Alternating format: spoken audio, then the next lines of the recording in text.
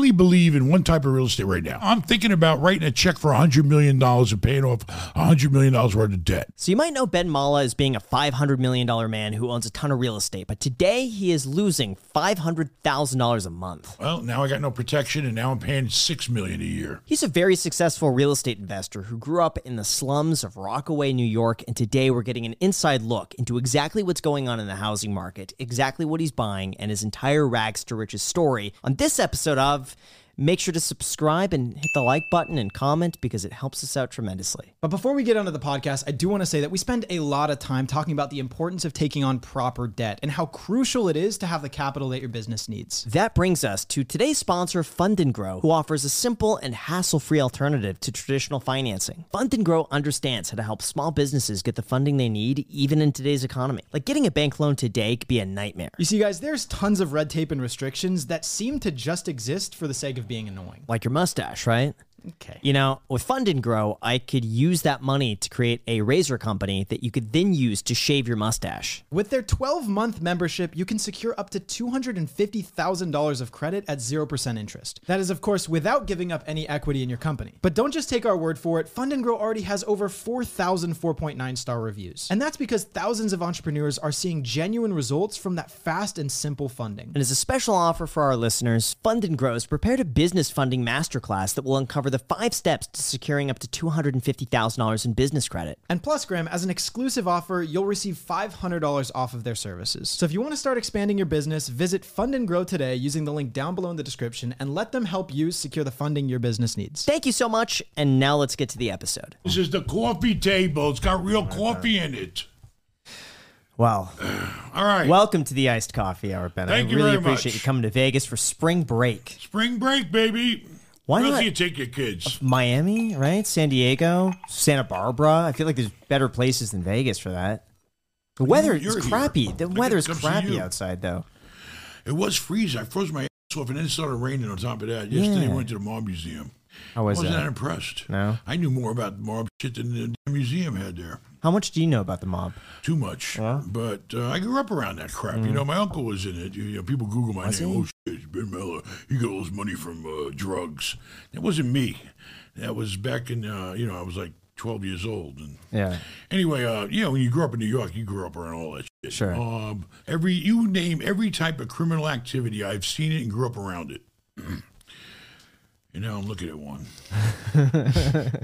Now, when you're 12, though, how did you understand what the mob was? I was a Did big you, trouble. or you just you like... grew up around it, yeah. you know? Your kids in school, you go to friends, kids' school with kids, and their parents and the family are all mobbed up, and, it's really a very ugly life. It really is. You said your uncle's in the... He was in the his mob. whole life, pretty much. What was his ranking in the mob? What did he do? I think his name was Benny the Jew. And he would be like the money guy, you know? He needed money, he needed to borrow money, loan shark and gambling. He moved a lot of drugs, too, I know that. I've seen newspaper articles. And he's probably spent half his life in the state penitentiary or Fed penitentiary or whatever. I didn't visit him, so. I'd see him when he got out once in a while, but I stayed away from that. Yeah. I mean, it wasn't, I always knew that crime wasn't the life for me. Yeah. Plus, I'm not a violent person. God damn it. All that shit about hurting people, and it's just, it's not human. Is it close to how it is portrayed in the movies? Like you usually see it where they're going to... It's worse. In real life, it's worse. In Really? real life, it's worse. I mean, because you never know when somebody's going to come after you, or, there's no honor amongst thieves or crooks and murderers and all that. I mean, it's just all about money. You ever have any close calls or hear about anything crazy that happened? I mean, I was around a lot of crap that went on. I was too young. Luckily, I got out of New York when I was 17, and I joined the Army. So, I did get in a little trouble when I was young. So luckily, back then they would take you in the Army if you didn't have like a violent criminal record. And I was not a violent person. But, I hung out with the wrong crowd, and you did what you had to do to survive. I grew up in the slums and really lousy, poor family. And, so I went to court one day, and the judge actually recognized me and remembered me from previous meetings that we've had in court. And I never forget the day. Jeez. I'm in court. I think I just turned 17, and I got in trouble. And so I had the the bailiff. You know what a bailiff is? The guy who works in the court, takes you away to jail. So I had the bailiff on my right and I had the recruiter on my left. I set it up that day where I came to court with the recruiter to prove to the judge I'm going in the Army. If he permits me, lets me off. So we stand in front of the judge, and the judge goes, "Okay, big shot, what are you going to do?" Because he already knows I'm there with the recruiter and everything. Excuse me. I swear to God, I saluted the judge. And I said, "Can we go now?" And that was it. And that saved my life. Because otherwise I'd be dead. I'd be dead or rotting away in jail. Negotiating since 17. Probably a lot earlier than that. That's interesting. I ran away from home when I was 12 years old. I was a big 12-year-old. Why'd you do that? Not as big as him, but, Why'd you run away? I did. Just did a laughing and crying.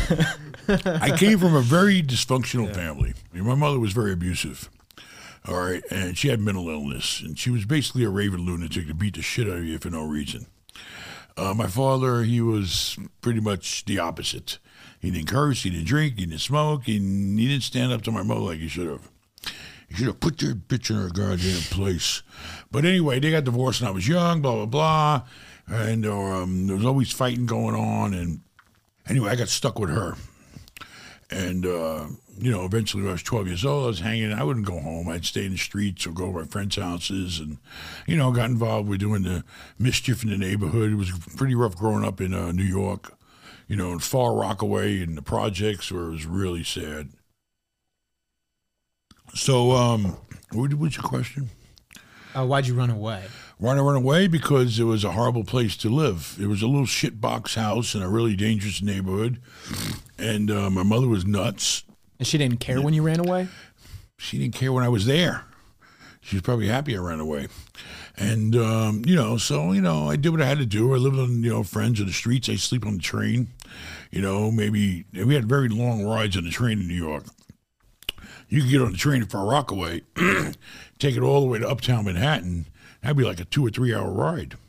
So you can get 3 hours of sleep going that way and going back, providing you don't get robbed. Did no adult see you and just say, like, "Hey, where are your parents? Where are you going?" No one questioned it? Back at, you got to understand, Yeah. I'm 57 now. Sure. I'm talking about, I was born in 65. You're talking about 1977. Sure. In 1977, throughout the 80s, New York was a sewer. All right, that's why Trump was able to do all that crap in the 80s because everything was garbage. It was down. It was crime ridden. I mean, the mafia, the drugs, the crime, everything crime you can imagine consumed New York. It was a cesspool. So nobody ever questioned my age when I was young. It was just something nobody cared. And how did you fund your life when you were 12? I mean, hustling, Basically, back then we had what we call a tray bag. You know what a tray bag is? Back then, things were cheaper. You could go with $3. Tray means three, by the way. You could take $3. You know the right house to go to. You knock at the door. And when you put the deadbolt lock in the door, it's a hole. It's empty. There's no lock in it. There might be other locks, but there's an empty hole there. You put your $3 in the hole, and this little bag comes out with $3 worth of marijuana. But back in those days, you take the bag, papers didn't cost much, and you clean it up, you roll them up, and you get 5 joints. And you could sell those joints for $1 a piece. So now my $3 just turned into $5. Jamaicans had the whole corner on that market, and they were pretty generous. So then you take the $5 and you go back and you get a nickel bag. You know what a nickel bag is? I'm assuming $5 for it. Yeah. All right, cool. Very good. This guy's pretty Turn good. that into 9. Catches on. Yeah. Quick, yeah. So basically, you take the 5, and really, because I would be such a pain in the ass to them, they would actually threaten me to get away from the door. I keep looking in the bag and giving it back. No, I need a bigger bag. No, it's got too many seeds in it. No, it's got stems in it. And eventually, I'd get a bag where I can get 10 skinny joints out of it. So now my 3 turned into 5, and my 5 turned into 10. And all I had to do was go to the A train and sit in the last car. Because on the last car in the New York City subway when I was growing up, that's where everything went on. You ever been to New York? How'd you know You that? ever been on a subway? Yeah. All right, so the trains are like 12 cars, 10 cars. How do you know that? Everybody knows this. Really? Yeah, I started smoking when I was 12. Really? Yeah, I've been smoking since I was This 12. is like a common thing. 12 years old? Yeah. 12 is old. 12? Yeah, that's middle school. Yeah. 12 years old. 12 is old Yes. in New York when I grew up. And basically, you just sell it. You roll it up. You sell it in the last car, the A train. You know, there's always people going to the city, going to work. They want to get a quick buzz before they hit to go to work. And it was easy to sell. And it was pretty safe, you know, in the train. So you we had transact in the train. pretty much. You sit in the last car and loose joints. Or I used to do it also in Washington Park, right by the Statue of Liberty, you know, down on Wall Street. I took a job, I lied about my age, I took a job as a messenger, a foot messenger back then. We'd have computers. We used to have to deliver millions. They trusted kids with millions of dollars of stocks and bonds and deposits to be a messenger and go all around Wall Street. You go to this building, go to that building, you make a deposit here, you go to this bank here, and that's what I do. And then during lunch, I'd sit in the park and sell loose joints. So that's how you sustain yourself. That's really I mean, I hustled. Eventually, I got up to £1 a week. Were you worried pound a were you week? worried, That though, was about, different. Like, the I was, Well, hold on a second. Wait. I was already like Yeah. 16 by then. All right. I was selling it by the ounce too, so it wasn't that hard. Were you not worried about going to jail or like the police? Or... Listen, the cops don't even. One time I got Weed? busted Yeah. on the train. You know what the cop did? All right. He took the weed away. He kept it. It wasn't like that. Everything was corrupt when I was a kid. Sure. I was born in a cesspool of corruption and criminals.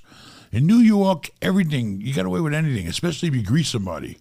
You know, I mean, it's the way it was. It's all about the hustle, baby, the hustle.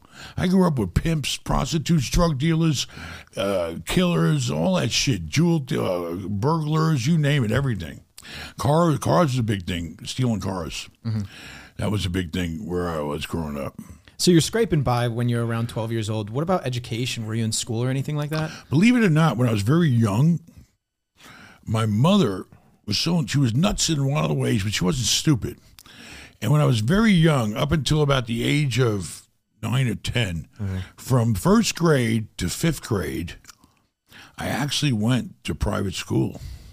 Because she would go in there and say, "Oh, I'm a poor Jew. Can you give us a scholarship and let my son in and all this shit?" And then it worked out, but I had to change schools every year because part of the deal was they said, "Fine, we'll give your son a free education, but you have to volunteer at the school and work there." Well, that fucked everything up, part of my language, because she was nuts. So she'd come in there, and the teacher would come to me and says, "Benjamin, you're a nice boy, but your mother, we can't deal with her. You got to go." And she'd get me kicked out of school. But then she'd find another school to take me in. So I got a good education for 5 years of my life, and I never went one day to high school. Eventually, I kind of went to junior high for a little while. I got back with my father and my sister. I got bounced around between Queens, Brooklyn, Manhattan, Hell's Kitchen. But, you know, I went to junior high, but I never made it to high school, not one day. I knew how to get high. What did I go to school to learn for? Hold on, Ben. You know what? Before we go into that, I do have to say that you seem incredibly busy, and I'm sure it's a lot to organize all the real estate properties, showings, employees, contractors, and everything else you have to do. Workflow like this is just a never-ending task. But fortunately, I think our sponsor, Bitrix24, would be able to help you out. Bitrix24 is an all-in-one platform that could replace multiple software tools and streamline your business. Another thing that's crazy about Bitrix24, Graham, is that they're currently the world's largest CRM and project management platform. And the best part, especially for someone like me who likes saving money, is that they're completely free to use. You can manage your projects, tasks, team communications, and more all in one place with one of their over 35 free tools. Yeah, and you could set it up so that you could shave the mustache, right? Looks terrible. Anyways, Graham, from customer relationship management to marketing automation, there is something for you regardless of how big or small your business is. My personal favorite is the project management calendar, which has been an absolute game changer in planning out my daily tasks. Except for shaving the mustache. Okay, buddy. It's available on the cloud, on mobile, or for you techies as an open source software that can be installed on your own servers and is fully customizable. Say goodbye to switching between multiple tools or paying a whole bunch of subscriptions. Everything you need is all in one place with Bitrix24. So try it for absolutely free using our link down below and take your workflow to the next level for good. So again, check them out with the link down below to get started today. And now, Ben, I'll let you talk again. But why stop at weed? You mentioned like pimps and like all these other things. Oh, yeah. Why didn't you? I wasn't a big further weed into that? smoker or nothing, I mean, dip and dab, but no, I was more into the money part of it. Okay. But then I saw that if I tried to go expand into cocaine or heroin, like my uncle, he moved millions of dollars worth of heroin. If I started getting involved with that, then it gets very, very dangerous, very dangerous. It's a whole other world I don't want to be part of. So I didn't go into hard drugs or anything like that. That's the death sentence. But by the time you were 16 and moving, like you said, about a pound a week, like I know that's like a ton. That is like Not if you sell them in 61-ounce bags. It's not really. Was it highly profitable? What happened was, I worked down in the village where I worked for. I took a job working for a company that was in the clothing industry. They actually owned Chaps by Ralph Lauren. They own a lot of divisions of different types of clothing. They had designers and all this stuff. And my job, we didn't have computers back then. You know what a telex machine is? I used to have to communicate feed telexes to a machine that would communicate to Hong Kong, Taiwan, Korea, and I'd sit there like an idiot feeding tapes and running copies for people and running errands, and I had a job. But I was around all the designers, and the designers in the village, the people that design clothes for Ralph Lauren and all of them, let me tell you, I've yet to see too many people that were really good artistically that didn't indulge in some sort of vice. Anyway, they all like to smoke weed in the village. So they used to ask me, hey, we get some good stuff? And yeah, I can get you whatever you want. So eventually, each person would end up buying me, like 16 different people would each end up buying like an ounce. An ounce wasn't that big. It was a nice little bag rolled up, and so I have about 16 clients, about roughly, give or take, and once a week they all want an ounce. And I'd have to go to these divisions anyway all over New York to deliver stuff, so I do it while I'm doing my deliveries till the vice president find out, and then he fired me. Interesting. So you're doing that, and then you have the court date, which then... Eventually I did something that I shouldn't have. I did the guy fired me. So I kind of took revenge on the company and got caught. What was the revenge? The revenge. What was the revenge? For shutting down my weed business. The revenge was I got a bunch of big tough guys from Rockaway to go and help me clean out my desk. But we accidentally cleaned out about other desks too and stuff, so... And what do you mean by cleaning out desks? You mean when you get fired from a job, you take your stuff with you in a box and you get the hell out? Right. Well, we did the whole goddamn office. We cleaned everybody out. Oh, my gosh. That was in the Empire State Building, too.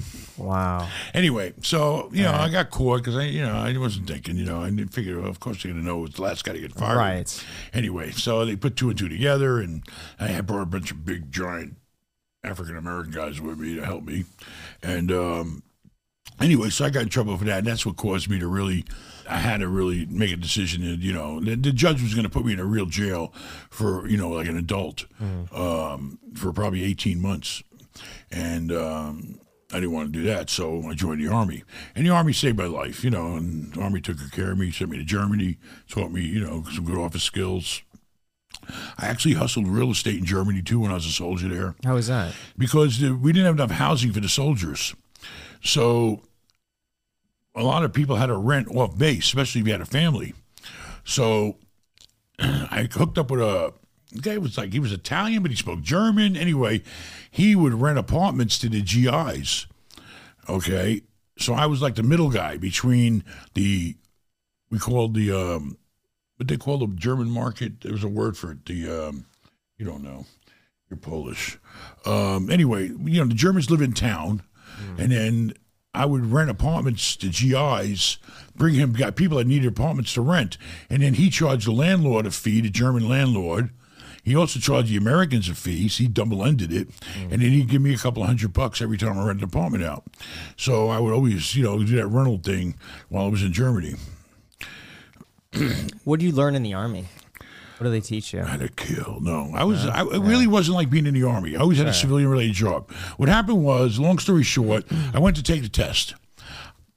To get in the Army, you got to take a test, and where you score on that test determines your selection of what types of jobs they want to train you in. So I took the test the first time. I fucked it up. I didn't sleep last night. The night before I was partying. I went and took a test. I really screwed up. The guy gives me a list with like a few things on it.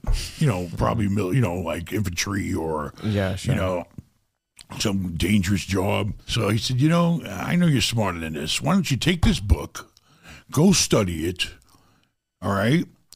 Come back in a week and take the test again. And I did. So I took the book. I found somebody to help me study. We studied the book. I went through the thing. A week later, I take the test, and the list comes to be this long. And I said, tell me the easiest job that, number one, will help me when I want to get out and get a job, a civilian-related job. And where are all the women at? Okay, because number one, I want to be around women. Right. Okay. And two, I know the women don't work too hard in the Army. So he said, transportation's for you. So I became a traffic management coordinator. So I learned transportation, logistics, moving shit around. It sounds fancy. What does that job entail? Basically, it was all types of things. I worked at airports, moving troops overseas all the time because we charter airplanes. And then we'd fill them up with GIs and send them everywhere in the world. I worked in Germany where I was responsible for container shipments that came in to the port. We had to keep track of the containers because we had to pay by the day for those containers to the container companies. So the military would run up a big giant bill. The container would come in off the ship. We'd pick it up in one of our trucks. We'd take it out to one of our posts. Then it had to come back empty, and I had to track all this shit. I also did military moves where we had to go through towns and I had to call the mayor up and tell them we're coming through and make sure we had enough clearance for the tanks so we didn't knock off the side of a 200-year-old building and get a multi-million-dollar bill from the town. It was all types of transportation I did. And then I could have stayed that field too. I might have done well. I don't know. Transportation is big money. So, I did that for a few years in Germany. And then they sent me to San Francisco to work in the San Francisco airport because that's where we sent all the guys to the Far East, Japan, Philippines, Navy, Air Force, Marines, everybody. I said, I can't afford San Francisco. It's too fucking expensive. So they said, well, go to Oakland. All right. I went to Oakland, working at the airport there. We had MAC flights. It was less expensive, but very dangerous. I mean, I thought New York was dangerous. Northern California back in the 1980s was probably one of the most dangerous places I've ever experienced. What made you People feel like were it was different. dangerous? They didn't care. You could beat the hell out of them. You could put them in jail. They didn't care. And when cocaine and crack hit Oakland, California, it destroyed it. I mean, it was really sad. But I got into affordable housing there. I rented an apartment in a GI building where mostly military guys that worked at a naval hospital lived, even though I was working at the airport in the Army. And I rented an apartment, and the manager there, she gave me $50 a month off my rent just to pick up the garbage around the building, which was a lot back then to me. $50. My rent was $500. I knocked $50 off. I already had a three-year-old kid when I got there. I had a kid when I had my oldest son when I was 18 in Germany, and his mother didn't tell me that her father was a sergeant major. So if I didn't marry her, I, would have put me in jail. She was only 16. Anyway, so I had a kid, and then me and her didn't work out. She was a nutcase. So I ended up taking him and living on my own, raising him. And to this day, he runs my company. Yeah. Was she German? No, she was American. She was a GI brat. Got it. Okay. So basically, I got to Oakland. I started helping with the apartment building. I got to meet the owner of the apartment building. He was a really cool guy. He had all the fancy cars and toys, and, he was living pretty good. And I said, shit, I want to be like him. So basically, the old lady that managed the building, well, what happened was, the old lady who was managing the building, I helped her out more and more. And he started noticing he was doing better. He was making more money. I was helping to clean out apartments, helping him getting turned over, helping him get rented. He was making more money. So we got to know each other. When you make people money, they want to know who you are. So she accidentally fell down a flight of stairs, and I became the manager. What do you mean accident? Like Yeah. accidentally? Accidentally, she fell down the stairs. It was a 2-story building. It was one of those buildings with a pool in the middle and a courtyard apartments. It had 50 apartments. And she accidentally... Like, Yeah, I know. He like fell down says the that, and he's stairs got like, the corner of his mouth is just turned up a She little just bit happened when to he says accidentally it. fall downstairs. It was a very cloudy day that day. I don't recall, but I was with her. Wait, so was she fine? Was she fine? Yeah, was She was she- an old lady. She fell down a flight of stairs, That happens. and she couldn't be the manager anymore. Wow. Jeez. It happens. Accidents happen in life. Yeah. You never know. An accident could happen just walking out the door of this house right now. Be careful, Jack. The corner of his mouth. Families have a lot going on. Let Ollie help manage the mental load with new cognitive help supplements for everyone 4 and up, like delicious Lolly Focus Pops or Lolly Mellow Pops for kids. And for parents, try 3 new Brainy Chews to help you focus, chill out, or get energized. Find these cognitive health buddies for the whole fam at ollie.com. That's OLLY.com. These statements have not been evaluated by the Food and Drug Administration. This product is not intended to diagnose, treat, cure, or prevent any disease. Anyway, Nasty accident. so had a basically, vested I interest became the in manager, and I was in the Army.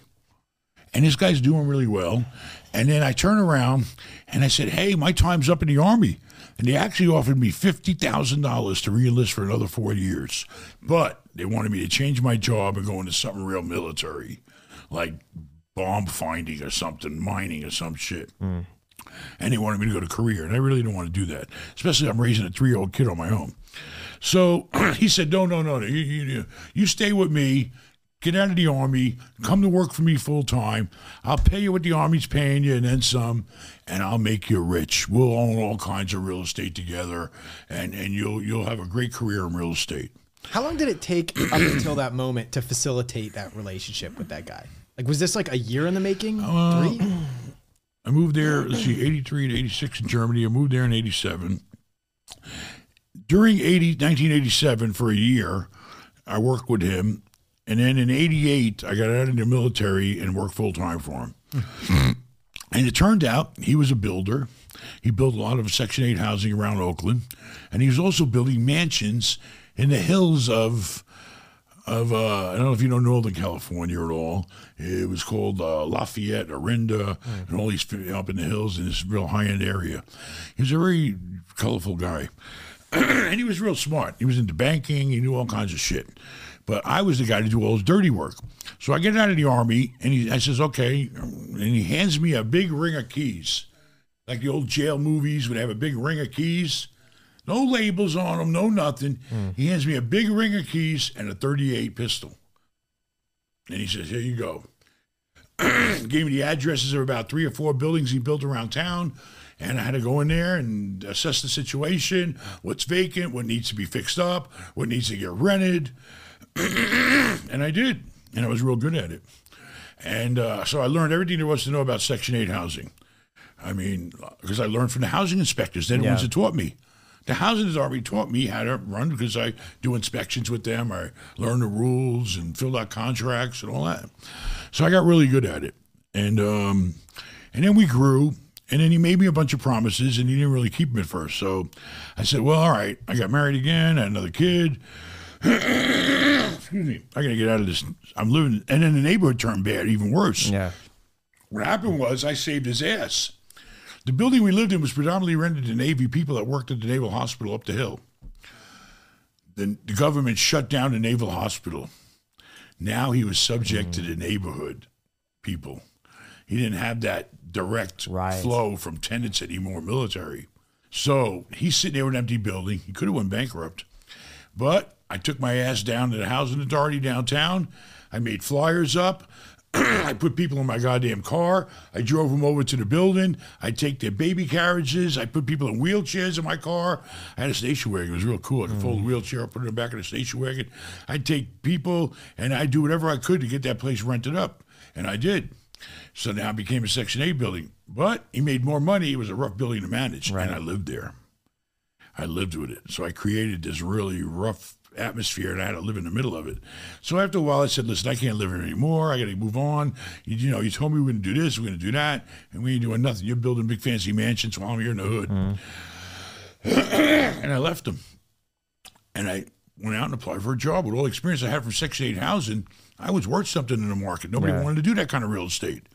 So I went to some big shot company that was building big buildings in San Francisco and had all kinds of affordable housing stuff.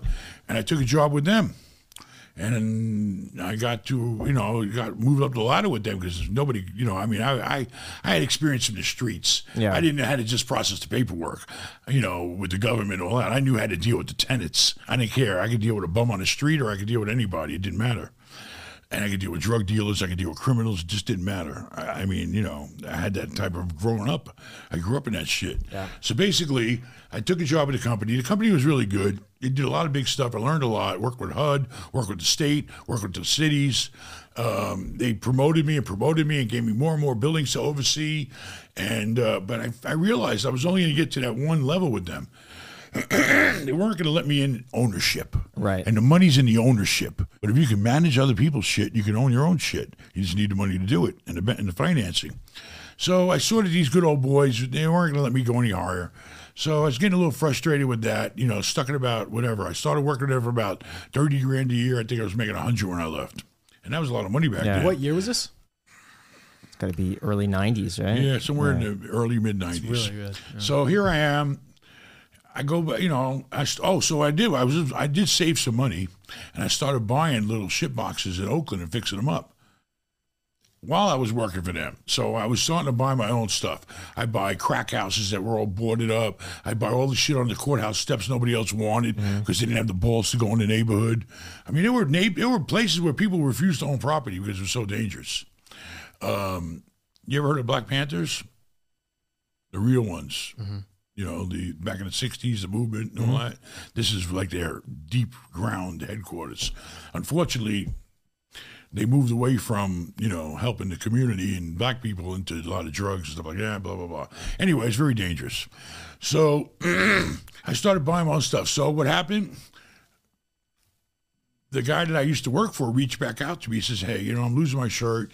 Can you come back, take over my buildings again? I said, sure.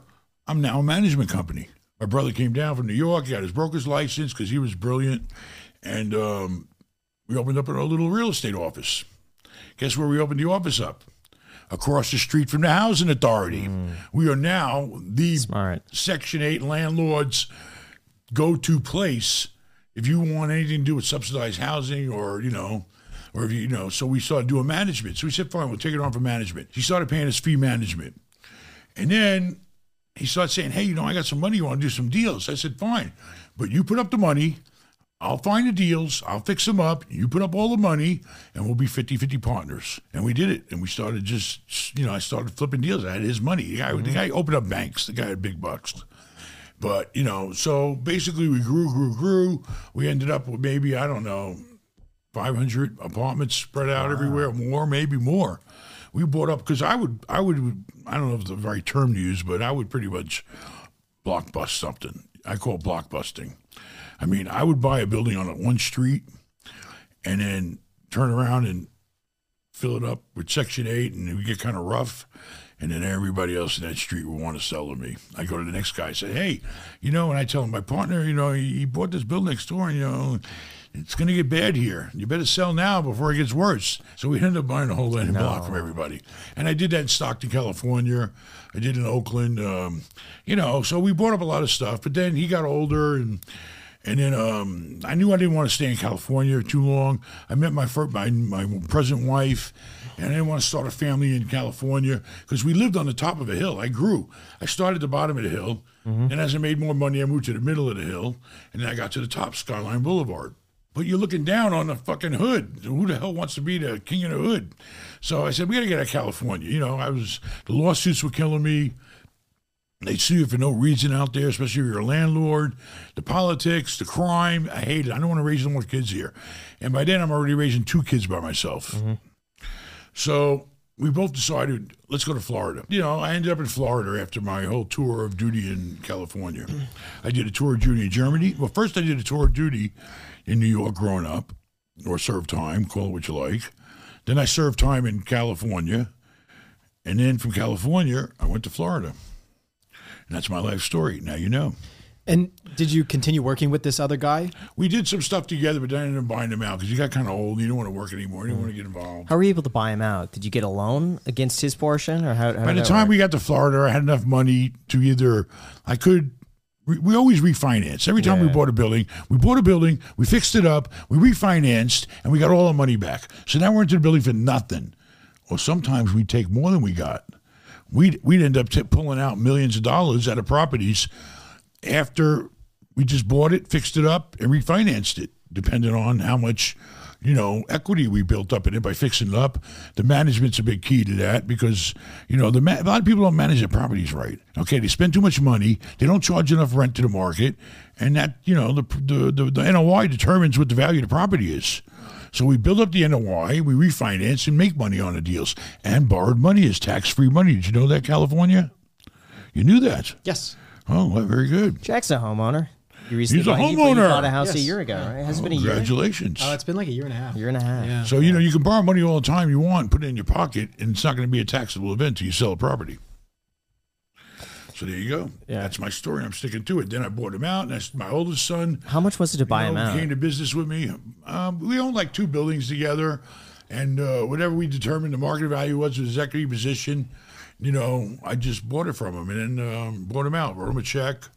I had money by the time I left California because I cashed out. 10 million, 5 million? No, it wasn't that much. Okay. I think I owned him a couple of million on each building. We had like 3 buildings.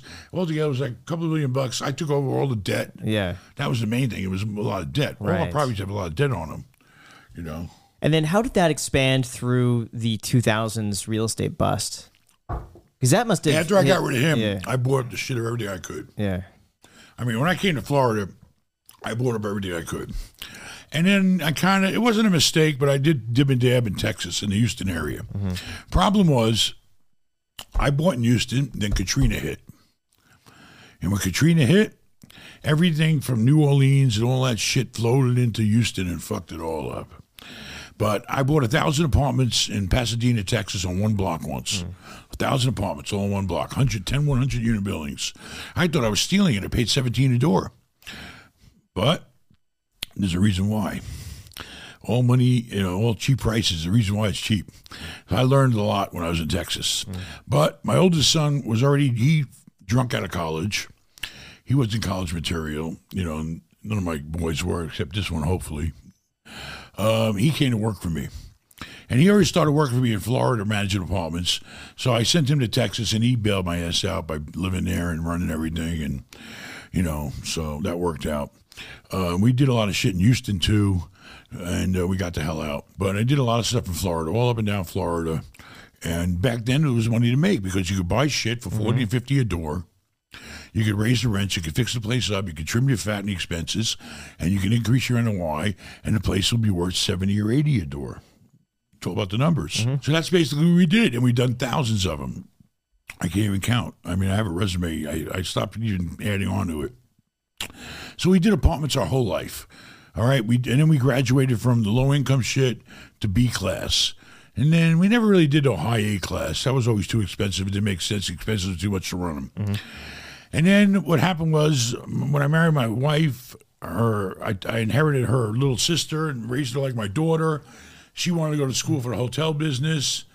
All the boys were in apartments. She wanted to try hotels. Fine. She got her master's in hotels. We took her and the professor, who was brilliant, our teacher at school. We stole them from school, and we bought a hotel. And then we bought another, and then we bought another. Now we had half a dozen hotels. And then this guy was so smart, we didn't care. We'd buy anything, Marriott's, Holiday Inns. He didn't care. He was brilliant. So we grew in the hotel business. When you need mealtime inspiration, it's worth shopping Kroger, where you'll find over 30,000 mouth-watering choices that excite your inner foodie. And no matter what tasty choice you make, you'll enjoy our everyday low prices, plus extra ways to save, like digital coupons worth over $600 each week. You can also save up to $1 off per gallon at the pump with fuel points. More savings and more inspiring flavors make shopping Kroger worth it every time. Kroger, fresh for everyone. Fuel restrictions apply. But apartments dried up. We couldn't afford them. Everybody got in the apartment game. So now here we are. We can't find no deals on apartments anymore. What are we going to do? We're selling our shit off at top dollar. We're making money. What are we going to 1031 into? And hotels are tricky because they're a business. They're not real estate. Right. It takes up a lot of your time. There's a lot of responsibilities, a lot of moving parts. So we started going into retail. So we started buying shopping centers up. Preferably grocery anchor type. So we started buying shopping centers, and then we bought up a shitload of them. We own Publix's, with Dixie's.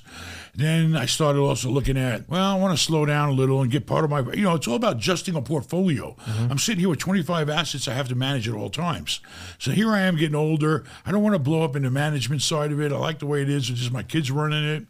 Let me buy some retirement assets. So I started buying some Home Depot, some Lowe's, big name companies where you have nothing to do. It's triple net. You know what triple net is, right? Very good. Okay. There'll be a test later. So I started buying some triple nets and I diversified my portfolio.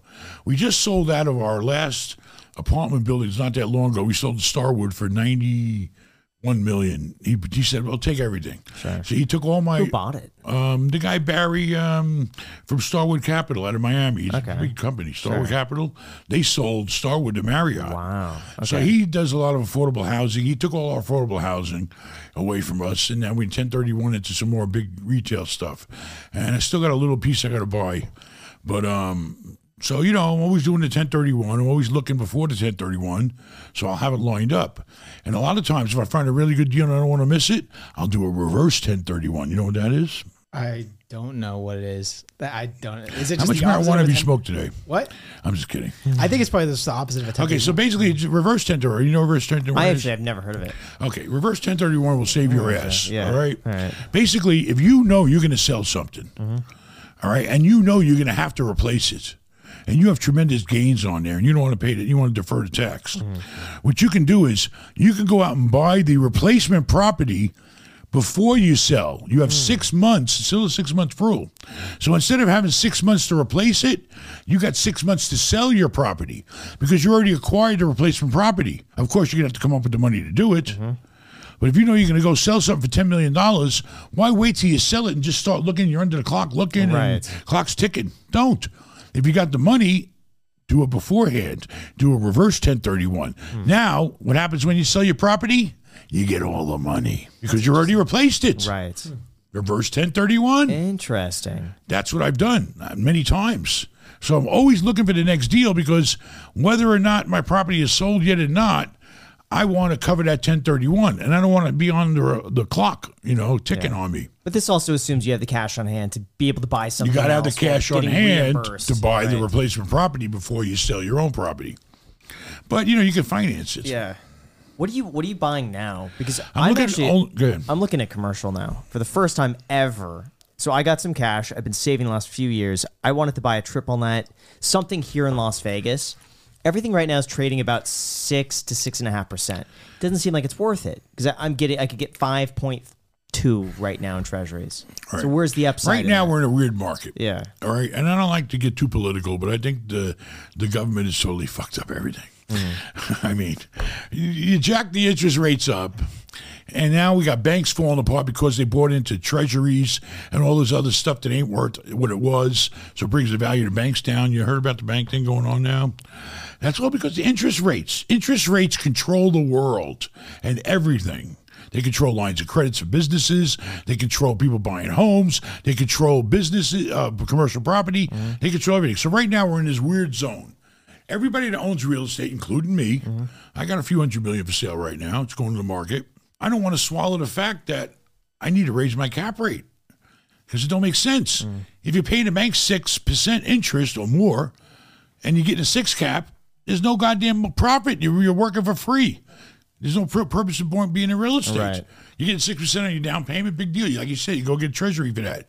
You go get a tax-free muni bond, even better. But now the crazy thing is I'm looking at properties, I'm calling them up, and they say we already have 2 offers on it.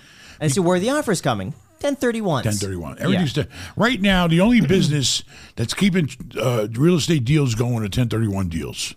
That's the only thing keeping them going and keeping the prices down. Because all the people in California sold all that shit, made all that money. They don't want to pay millions of dollars out to the government for taxes. They get a 1031, it still pays. Even though they're not going to be making money on real estate, they could be saving millions in taxes. I just did my tax return. I don't know how I made money in 21, but I did. You know, COVID was over. You're going to come back. Anyway, long story short, I would definitely 1031 and pay the government millions of dollars of taxes. Sure. So basically, the only real estate, if you want to make money right now in real estate, you're going to have to get your hands dirty. And the only way you're going to do that, and I'm just telling you what I'm doing. Yeah. Because I like to see people make money. You know, I don't understand why a lot of real estate guys hide all the time. Oh, no, I don't want nobody to know what I'm doing. Yeah. It's enough for everybody. Okay? Yeah. Everybody should. Imagine if everybody succeeded in life. Imagine if everybody helped everybody, what a great world it would be. You know, guys like him would have a purpose in life. Yeah. I keep telling him. But So basically, this is what we're doing right Yeah. now. Sure. And you should try to look into it yourself if you can. You got to. I only believe in one type of real estate right now. Not office buildings, they're getting crushed. And you can't repurpose them. If you try to turn them into apartments, it's a nightmare. You might as well tear the building down and rebuild it. With the zoning and the plumbing and the electrical and the bathrooms and the kitchens, it's a nightmare. I've seen guys do it and they lose their shirts. All right, so you can't, offices are dead. Everybody learned from COVID, you don't need to work in big office buildings full of people anymore. You can work at home, you can work at your car. This guy probably works on the toilet with his laptop. It's called WeWork. So basically, you know, offices are out. I won't look at them. All right. Apartments are still too expensive because everybody and their grandma got in the apartment business. Why? Because it's easy. You give somebody a place to rent, you collect the fucking rent. If something breaks, you're responsible for it, you fix it, and what else is there to do? All right, it's simple. All right, so apartments are still way overpriced. Plus, because of the interest rates being so high, and people are at an all-time low for mortgages right now, and nobody's buying houses. Trust me, I know. I got a $12 million house. I just lowered the price down to 10.5. Is that's yours? Is that the house I went to? No. You went to my new house. Yeah, the where I huge live. one. I live. Yeah. That's the beach house. Got it. Okay. I bought a spec house. I bought a house to fix up a Oh, yeah, mansion on sure. the water. Yeah. At the hottest time in the market. By the time I fixed the goddamn place up, they started jacking the rates up, and the housing market crashed. So basically, rent is still going to maintain because people aren't buying houses. They have to rent. Well, it's supply and demand. If there's a big demand of tenants, then the supply is going to cost more money. Simple. So you can't find any decent apartments right now. Okay. The only thing I'm looking at is what I call, you might call it essential, but I call it necessity retail. Hair, nails, food, Chinese to go, take out, you know, anything that's necessity, anything Amazon, the internet can't give you. Okay, so I'm buying up grocery store shopping centers or, you know, essential shopping centers with stuff like that in them. Yeah. Find them with some empties that are mismanaged or some old mom and pop type places. Put a little lipstick on them. Make them look like a nicer place for people who want to come shop. Make it look better for the business owners. Fix the parking lot. Fix the roof. Put a little paint on it and fill the empty spaces. Why? Because when you buy them, the empty spaces are free. You're buying it on a cap rate. If you buy something, you're buying it based on what the income is. You know why? The cap rate. If it's got empty spaces, there's no value in those empty spaces. You're getting real estate for free. So you got to go out and find some distressed retail. And then you have to figure out how to rent it. You know, just don't sit around and find an agent that specializes in it, put up a nice sign, reach out to companies. You know what we do? We cold call. We just scored with a company called Marco's Pizza. They want to rent 3 locations from us in our shopping centers all over town. You know, you look at who's growing, what companies are popping up, but stick to necessity. What Amazon can't sell you and what you can't buy online. All right? Stuff like that. Yeah. What do you People think of need doctor's offices, law offices? I see medical is a ton of specialty, those yes. here. Okay. Medical, you can do well. Yeah. But it's all about the demand. Is there demand in that location for medical? Every shopping center I has a dentist, has a hearing aid guy, has, you know, certain type of medical, you know, things that people like to, you know, you see them in retail places. Medical office buildings can do well, but you got to make sure you can keep them full. The problem with medical right now is a lot of doctors have given up their private practices. Why? You know why? They can't afford the friggin' malpractice insurance. Insurance has killed the doctor's business. So what they do is they have to go under the umbrella of a hospital, and typically they'll move in wherever the hospital's at and get, you know, where they're all located, and they'll feed them clients and they'll protect them. So you got to be careful with medical. Medical's great if you could keep it full, and there's a need for doctors to want to have a business in that area of practice. Aaron, he's out of the room, but Aaron took me over and showed me a technical school where they teach nursing. Okay, right near our house. Schools are great, but you have to check the underlying money that's behind the company. Is it traded on the stock exchange? Is it a small company? Is it a big company? How their income is? You got to really be careful because, you're talking about some of these places got to pay you $50,000 a month. Right. Well, if you're counting this guy to pay you $600,000 a year in rent, you better make sure that company's making money. And, they're not some mom and pop rinky dinks going to go out of business. So, you have to check the business's assets. Sure. And make sure that they're strong before you rent to them. And what sort of cap rate do you look for on something like that? Because it's got to be at least an 8 to even make sense right now. Even then, is it worth it? If you could get 5.5%, let's just say guaranteed right now, is it worth it to take the risk for 8? Hey, water boy. No, he the water boy? What's up? Is he the water boy? The order boy? Oh, you want water? Boy. Oh, the water boy, yeah. I got this for myself because I usually drink it, but here you go. I hope I can trust you. Have you opened it yet? I did. I don't know where it came from. Anyway, getting back to what you were saying, basically, what were we saying? Is it worth it? Is it worth it? Okay, the way it's working with cap rate. Yeah. Cap rates, it's a market. Everything's a market. Right now, this is the market we're in. You used to pay 4 cap for a Starbucks. Right. Now you get them for 5.5, maybe 6. I haven't seen 6. Not here because you don't pay state tax. Correct. But if you go to a taxable state, you'll see it. You see Fair it more. enough. Yeah, that's true. So basically, cap rates are going up. Mm-hmm. What do? You sit around and you're gonna have to ignite, put a fire under their ass. If I see a Starbucks right now and they're asking 6 cap, okay, and they're not selling, I'm gonna offer them 7. Mm-hmm. You got to get in there, and now you got to bargain. You got to lowball shit. Basically, now's the time to lowball and make the person realize I'm going to sit on my ass and make believe I'm selling, or am I really selling? That's what you got to do right now. Yeah. So I underbid shit. I lowball shit by at least 25%.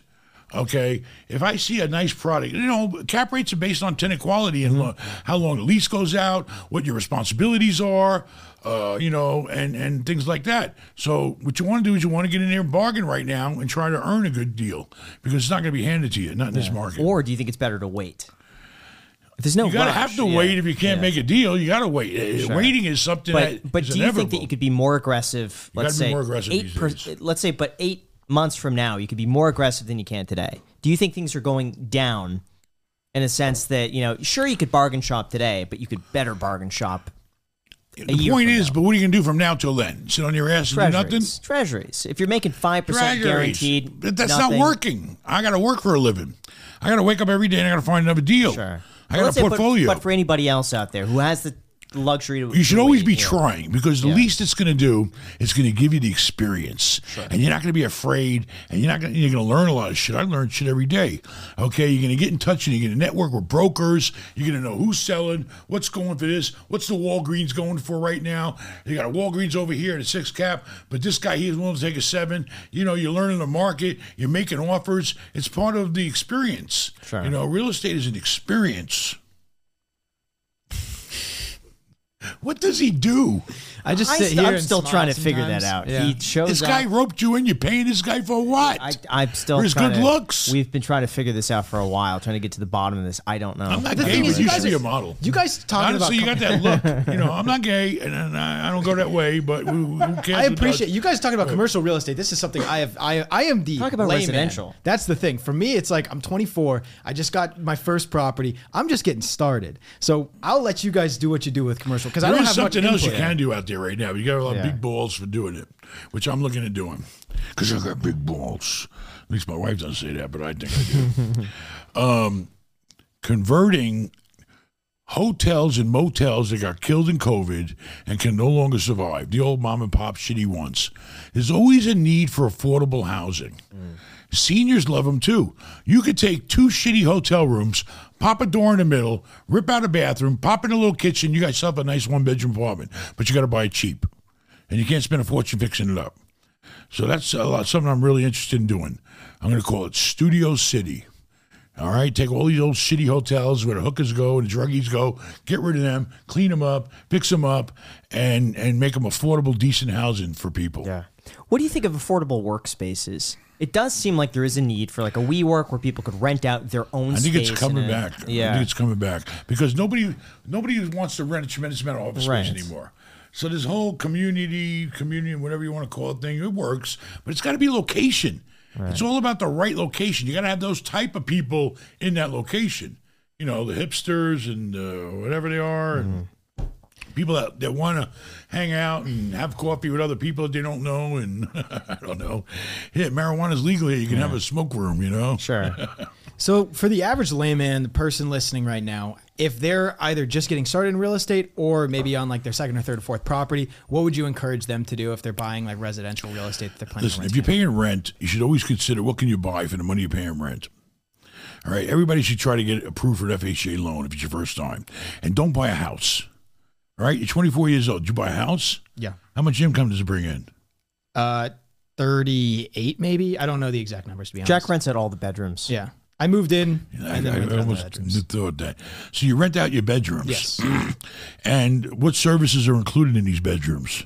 What services? Some I know rent- prostitution's legal here. Some I so- rented out furnished. Some I didn't. It just You rent depends, them out with 'cause, like the thing is, women? No. I rented it to my Oh, so friends. it's not a actually. whorehouse. It's my friends. Your friends. Yeah. So it's like an orgy. Yeah. Okay.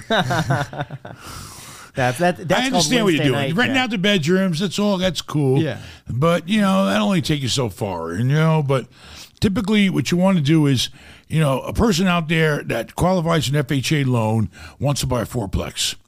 Okay, especially if you're paying rent. Because at a minimum, even with today's rates, you should be able to live free. Where the other 3 apartments are paying enough to pay all the bills and everything, and you don't pay for anything. So you get an apartment for free, all right, which normally saves somebody $1,500, $2,000 a month. And then eventually you can say, well, screw this and rent your own apartment after a year. You can do that, and then you got 4 tenants paying you, and then you go out and do it again.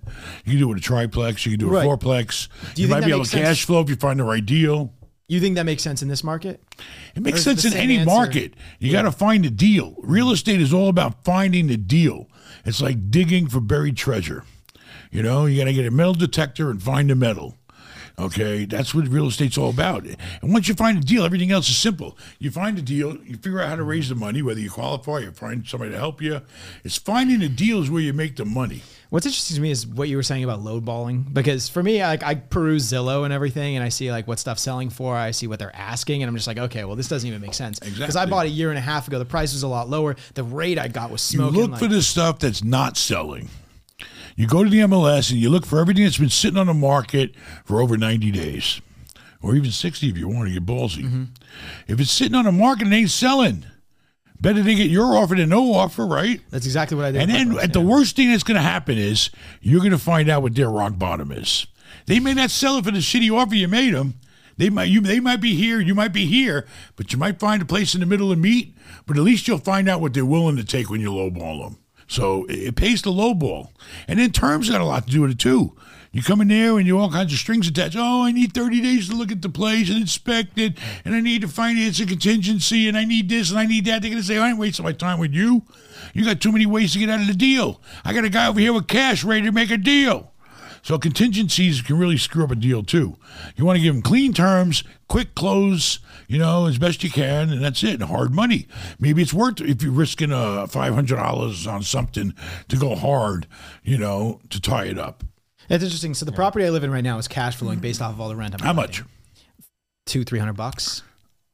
I don't know the exact Jack got a number. great mortgage Yeah. rate though. Yeah. 2.8 Yeah. fixed. That's 30. great. Yeah. That's great. And what's interesting is I How probably was how many people are renting one room? You're not renting to one. No, one person per room. Thank God. Oh Yeah. my God. It's a 5-room I'm house. picturing him with bunk beds. No, And he's got no, a fucking- don't do that. He's It's got a five-room the place. Las Vegas hostel going here. He's got 5 bunk beds stacked. That would be smart. And he's got bed number That would 1, be bed smart. number 2, and he goes around. Wake up! Give me $100. It's rent time. You know, you'd like this. I was renting out 3. It's a 5-bedroom. I had one room. 3 other people were renting other rooms, and then the 5th room was on the only one on the bottom floor. I Airbnb'd it a couple of times, And it had a lock on the outside. It had a lock on the outside. It was a deadbolt on the outside. Don't know why the previous owners had that, but I had to remove that, of course, before I had Airbnb guests stay there. But that's besides the point. What I was trying to say was this house, I was shopping for probably about 6 months. And of course, the real estate market was going up when I was shopping. It was that time. Rates were still low, which was nice. And this was the only property that entertained my offer. And this was also the only property that I offered less than what they were were asking for.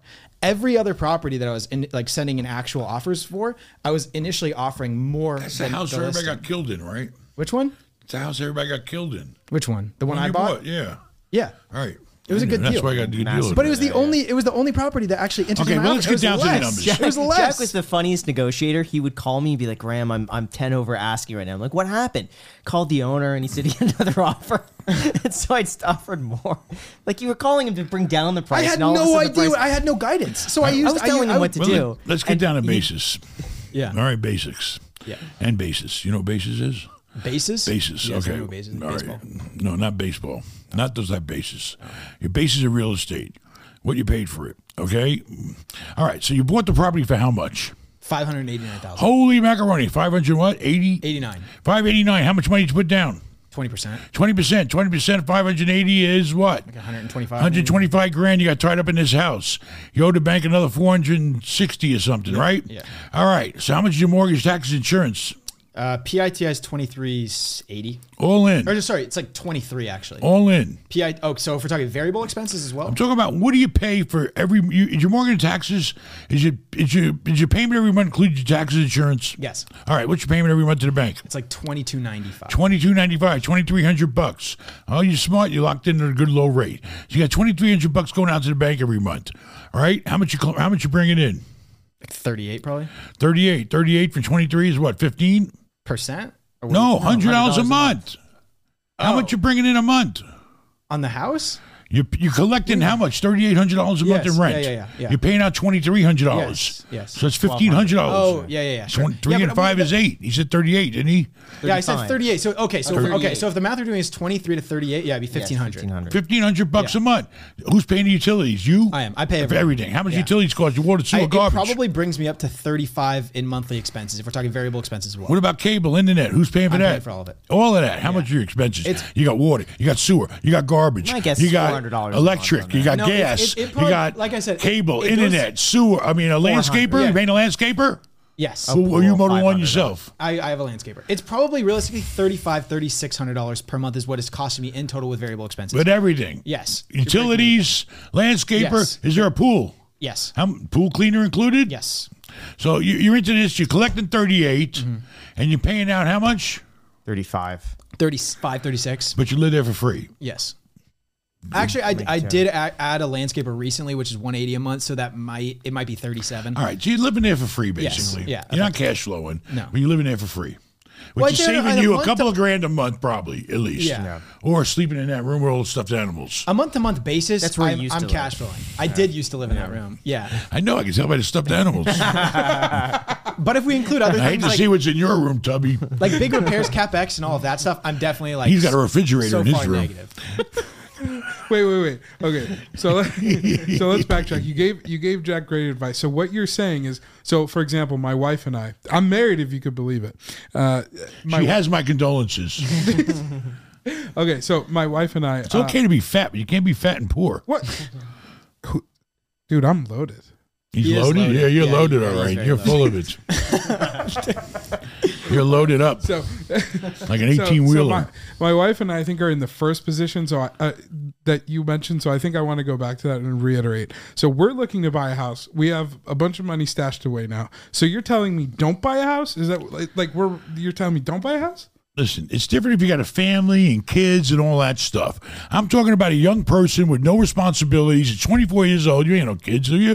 No. I don't have any kids. You're gay, aren't you? Yeah. I figured that. So, he ain't got no kids. A 24-year-old starting out should try to buy something where he's going to have, make some, live for free at least, or cash flow. I mean, if you're stuck with a wife and kid, you ain't got kids, do you? No kids. Thank God for those kids. Anyway, I mean, it's different. You got a woman to answer to. It's different. Or you tell her, listen, let's not buy the house right now. We're not ready. But you're loaded, so what do you care? We're talking about people that ain't got money. I'm telling Alex to wait.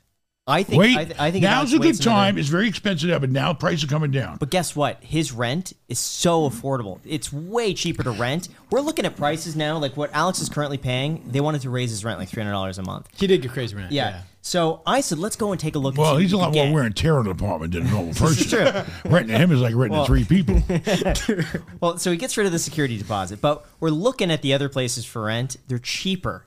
and bigger and in a nicer location than what he's currently spending. Because everyone who can't sell is deciding to rent right now. So I think rental prices are so cheap for what. But now's a good time to lowball. People don't want to sell. Look at what's it's going stale in the market. If it's sitting on the market and ain't selling, and then you got to come in for the kill. You always start poking the bear. Yeah. And saying, hey, what's this bear going to do? Yeah. I mean, that's the way it is. I just think it's going to get But I can worse. see him in a double wide. Maybe I can make it a triple wide trailer. Exactly what you're saying was the exact same case. Low balling, and it had been sitting on the market. It was the only one that worked out. I mean, the So it's market's good going to turn. advice. We're going to see. Listen, foreclosure hitting. I've never seen. It always starts with the big giant deals first. Yeah. I'm reading articles about guys that are leaving hundreds of millions of dollars just gone. Banks are taking their hits today. Every day I get a message or a story, a true story, about a bank just took $60 million, $120 million loan. That's where it starts. The signals are there, and it starts at the top, and then it starts trickling down. Eventually, not everybody had a 30-year fixed rate like you did, all right? A lot of people took their mortgages out maybe 20 years ago, 15 years ago, all right? They're going to have to either pay them off or they paid it off. The point is this. Anybody that's going to need to refinance is screwed right now, okay, because the rates are so high. And the properties are not going to be worth what they were worth. So we're going to see a lot of foreclosures. We're going to see the shit hit the fan. You just got to keep your eyes out. I read, it was the Wall Street Journal that reported, I think it was 63% of mortgages are currently below, I think it was like 4.5%. It was such a low number. It's good. And I think 25% were below 3.5%. But as time goes on. But that's assuming they refinance, because I think a lot of people just want to be locked in, right? And just not refinance. I mean, hopefully they all had fixed rates many years ago when they bought the house. Right. But what about the people that took adjustables? And you're going to see a lot of it. You see what happened is a lot of houses were bought up by commercial people, and they couldn't get residential loans at those long rates for locked in for so many years. They may have gotten 5 years interest rate low on them. You're going to see a lot of shit hit the fan. And I don't know what the hell the home builders are going to do, because they made plans 2 years ago to build developments, and they had projections, and now those projections are out the window. And but not only the projections out the window on the value, there's no goddamn body knocking on the door to buy them. Right. So you're going to see the shit at the van. It's just kindly creeping in, But if you really want to get a jump on it, get out there and start knocking on doors. Hey, what do you want to do? Your price of property's on the market for sale, but you're not selling. Here's an offer for $100,000 less. I would take millions less right now than I would have took a year ago on a lot of my properties. I thought I had stuff. Oh, I'll sell this Home Depot all day long at a fucking 5 cap. Bullshit. I can't get it. Would I take a 6? Maybe. Show me some good terms. You know what 1% cap rate is on a $20 million Home Depot? $2 million, I think, right? 200 grand. No, 20 million. 21%? 10% of 20 million would be $2 million. Oh, now he's going to have me thinking about this. Yeah. Anyway, if 1% it's a would be 5 cap on a let's say it's $10 million. You take $10 million, you buy a $10 million Dunkin' Donuts or whatever, McDonald's, whatever, Home Depot. You buy a $10 million property at a 5 cap, right? That's going to pay you $50,000 a year on every million, right? 5%. So 5% of 10 million will be $50,000. I'll collect $500,000 in rent. Yeah. That's a 5 cap. Is somebody going to pay me $10 million for a 5 cap? No. I may have to take a 6 cap. I need calculating So what pencil is it? paper. Yeah, it's My like brain's 8 over. something. And it's hot in here, and it's hot in Nevada. It is It's cold hot. outside. We can't run the Outside, AC in here, unfortunately, because it's It makes picked too up much by the noise. mics. Oh, Yeah. I can't have that. No, absolutely not. What do we do? You just got to Fuck sweat the it out. AC. It's a bit of I a just sauna. talk louder. It's good. It's healthy for your skin. It's exfoliation. Exactly. No, I think the cold is more preserving. You want to take a piece of meat, it'll go spoiled somewhere, won't you? But you put it in the refrigerator, it lasts a while. Figure that out, true. I'll be sitting on that for the rest of the podcast. One of the issues I see with Vegas right now is, as I'm sure you've seen driving around, there's a lot of homes under construction. And a lot of the communities, they've stopped building. Look out the windows, one Yeah. right there. Yeah, exactly. But they've stopped building because they know they're going to be in it for more than what they could sell it for right now, because building costs are still fairly high. So it doesn't make sense. And they don't want to take a loss in these properties because it's a bad comp for the rest of the neighborhood. So it kind of screws them on that. So they're just stopping. Unless they get a great offer, there's no incentive for them to keep building or selling. But And they you know have what other problem so is, many too? houses like half There's another constructed. problem, too, also. The banks. The banks are worried. The first person to worry is the banks. And the banks are feeding them money to keep building. Now the banks are going to say, okay, pull the file, let's see what we got here. And they're going to say, oh, shit, these properties are not valued at what we thought they were going to be valued at. So therefore, the banks are going to get worried. They're going to have too much LTV tied against the property. You know what LTV is, right? Loan to value, very good. And the banks are going to come in and say, wait a minute, we got to come up with some other plan here. What are you going to do? And there's always verbiage in your loan documents that say the bank has the right to come in and reappraise the property. And if the property is not worth what it was when they loaned you the money, cough up, baby, cough up. And if the guy ain't got nothing to cough, you gotta get rid of it. But now I think a lot of people are assuming the Fed's going to step in because they don't want to be raising interest rates at the same time that the economy is crashing, at the same time that inflation is crying. It's not a Fed issue. The banks don't want to sit there like what happened in 08. Right. What happened in 08 and crashed was that the banks are sitting on all these goddamn properties, all these loans, and that's the value of the bank. The banks only work with loans on those are their assets. The bank is sitting there with a $10 million loan when the property's only worth $8 million or $10 million even, that they're 100% leveraged. No bank wants to be 100% leveraged. So it's a crazy market we're in. But hopefully, they'll top off, stop raising these damn rates, and maybe we'll see them stabilize down around 5 or so. I think is reasonable. I think the party days are over. I was borrowing money you don't want to know. I was borrowing money on a 1-month LIBOR. 1-month LIBOR was practically zero. The bank was charging me 1.5. I was borrowing hundreds of millions of dollars at one time at 1.5 or 6% interest only. Now, couldn't you negotiate that lower? Because I negotiated 0.9 plus, so whatever SOFR is plus 9. When? Recently. Yeah, but it's a whole other world. A few I'm months talking about ago, what yeah. happened a year ago. A year ago, or yeah. a year and a half ago. I was borrowing money for less than 2% on hundreds of millions of dollars of commercial real estate. Now I'm paying over 6 because now they got rid of LIBOR because they said it was crooked and we went to SOFA. Sure. And they also have something called BSBY. But SOFA rate is like what now? It's crazy. Now it's high. But, 4 something to 5. But it used to be if it's 0.2. 5 now, yeah, yeah, I know. But if it's 5 now, and I'm paying 1.5 on top of it, I'm paying 6.5. Yeah.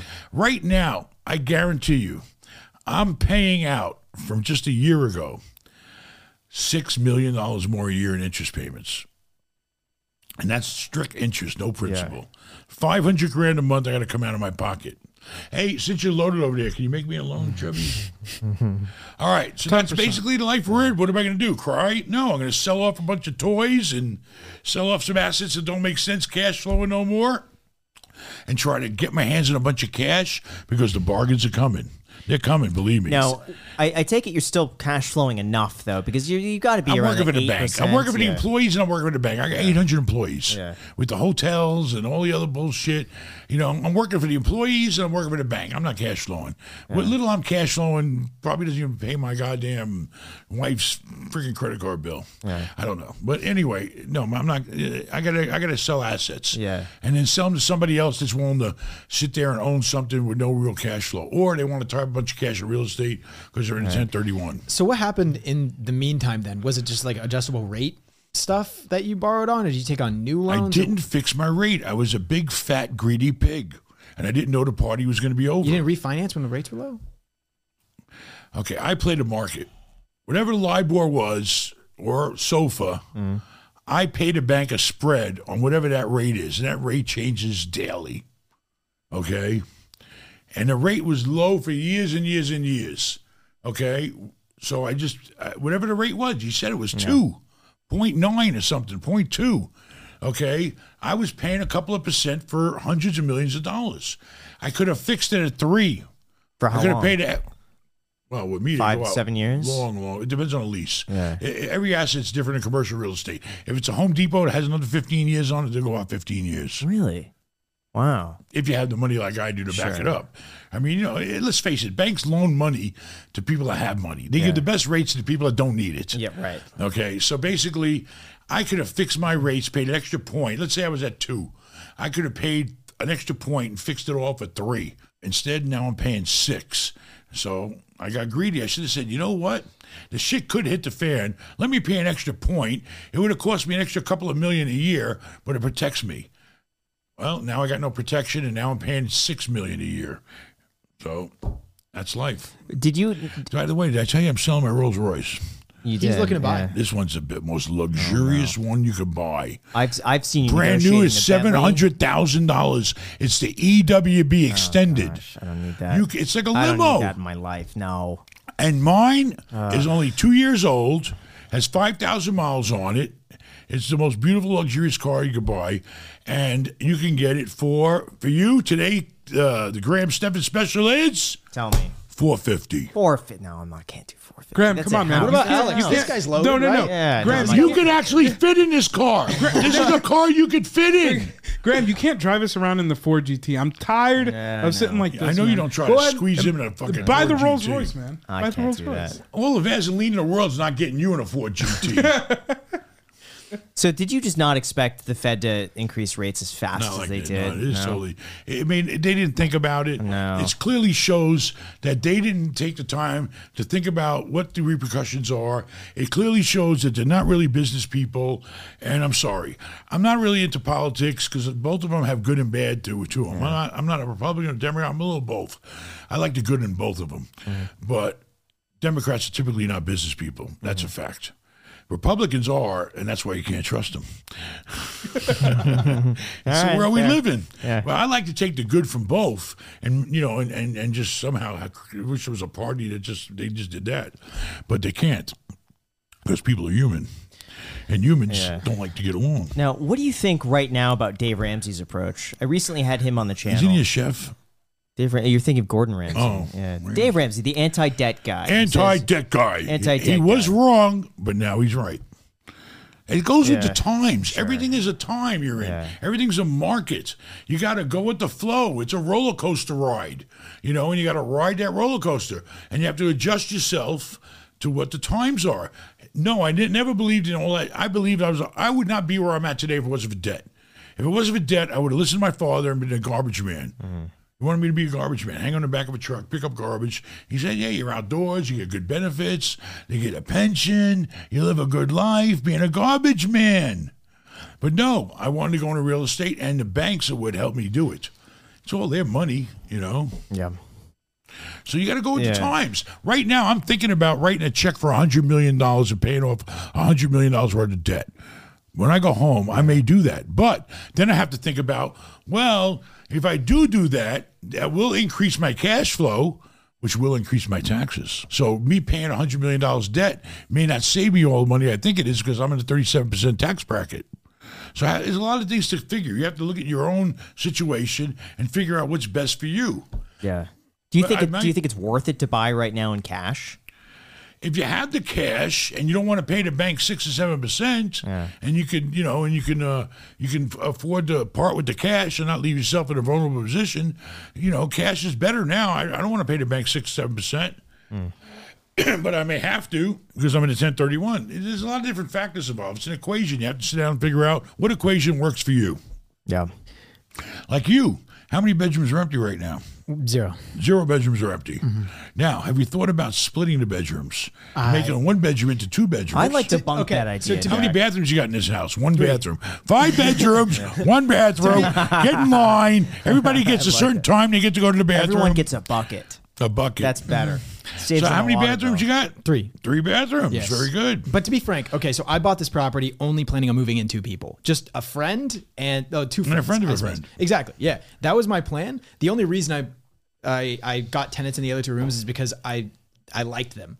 The finances of it all, sure, it's nice, but at the same time, I figure like in my own home, the peace of mind, being able to work on this, make more money, there's a higher ROI making sure I'm inspired in my own home than there is another $800 or so a month. Listen, it sounds like to me you're living for free, which is a smart thing. Thank you. Yes. Now you got to move to the next level and get cash flow. Yeah. Yeah, well, Maybe if I were to you can move out, I would. You can do like Germany did. In Germany, it was crazy. When you rent an apartment in Germany, everybody has to take a turn helping keeping the place clean. Like we live in these buildings, you've done in Poland too. The Europeans, they don't fuck around. He knows. If you I rented a building when I was a GI in a building. It was like 1, 2, 3, 4, 5, 6 apartments. and it was a staircase, right? Every week, everybody had to take a different turn mopping the goddamn staircase as part of the lease. I love that. If you guys So are you can listening start- right now, my Jack, you housemates, gotta do that. I would You love should something definitely like that. start telling everybody. Everybody's got to take turns mowing the lawn, Yeah. and cleaning the pool, and you eliminated 2 bills right there. Yeah, that's genius. I'm not going to raise your rent, but you got to start helping out around here. I got a That's question good. because I like my that. next plan actually I haven't told Graham this, but I want to buy property cash, but I don't have enough money to do that. I want to buy property cash, but I ain't got no cash. I don't have All enough right, to this do it guy's here got a in good Las plan. Vegas. That's a great plan. somewhere in the South or the Midwest, somewhere over Why? there, because I have enough cash to do it there. Listen, you can go a lot of places buy real estate for practically nothing still. But you ain't going to want to go to those places. You know why? There's a reason why I did nothing. Just like when I went to Texas, I bought 1,000 units for 17 a door. There was a reason why. You can't keep 1,000 units full of your own goddamn competitor.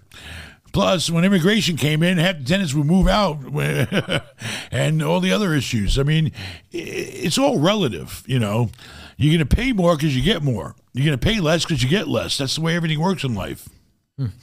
So, and I don't see you traveling far away for what? Make a couple $100 a month. How much cash you got right now? Tell the truth, the whole truth, nothing but the truth, including the stuff you stuff in your pillow. Up to you, Jack. Ooh, everybody get ready. He's going to tell us how much he's got. Cash, just cash in the bank. Money that you could, if you cashed in if you liquid cash, stocks, bonds, your coin collection. I don't know. Oh, stocks and bonds? I don't think you would sell hey, stocks. thank God your what do you call it came back. What kind of Your stocks? crypto came back. My stocks? Your crypto came I don't back. think you have any credit. didn't Jack have- sold his yeah. Doge. I used No his rich Dogecoin for Jack. relative. I just had teeth work done. No rich relative has left you any money. No. So what do you got?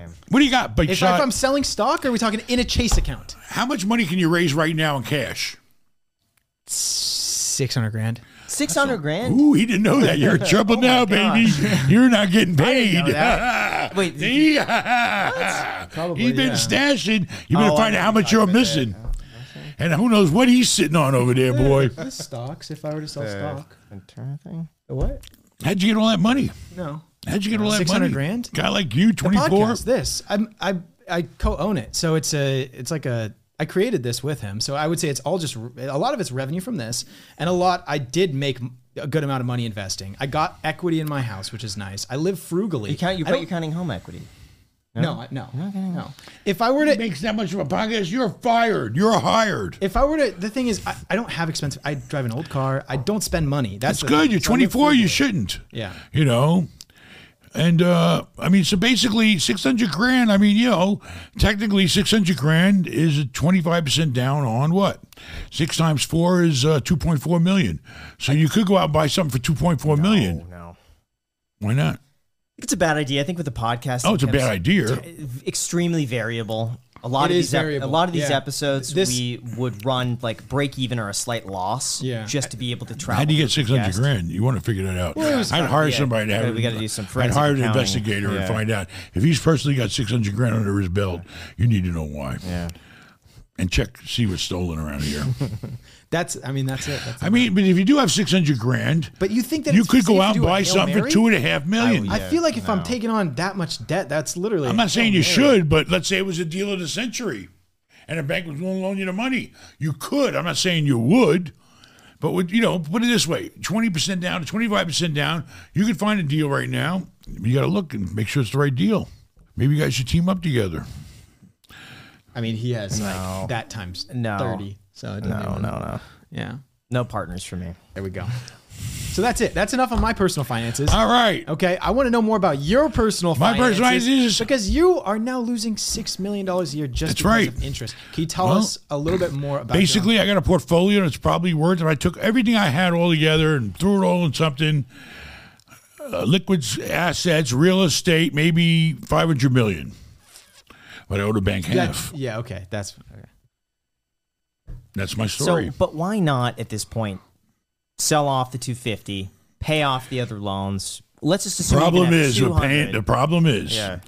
oh, you mean just pay off my loans and keep the assets? No, I'm talking about basically Sell the selling properties? enough to pay off all the loans. Because we have the consolidate evil 200 million. devil called basis.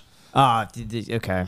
And I've been 1031 in Sure. since I was in my 20s. So for 30 years, I've been 1031. And so my basis is very low. I could own a $20 million property, and my basis, you know what basis means? I could be like $1 million. Sure. So therefore, if I sold it for the $20 million with no profit even, I still got a $19 million gain. And tax on $19 million of capital gains is 20%. So $19 million would cost me about $4 million bucks. Plus, I got recaptured depreciation. It would be 24%. The net investment tax. Because Obama or something raised it? Yep. It's 3.8% on top of that. That much? If you're cashing out more than $1 million.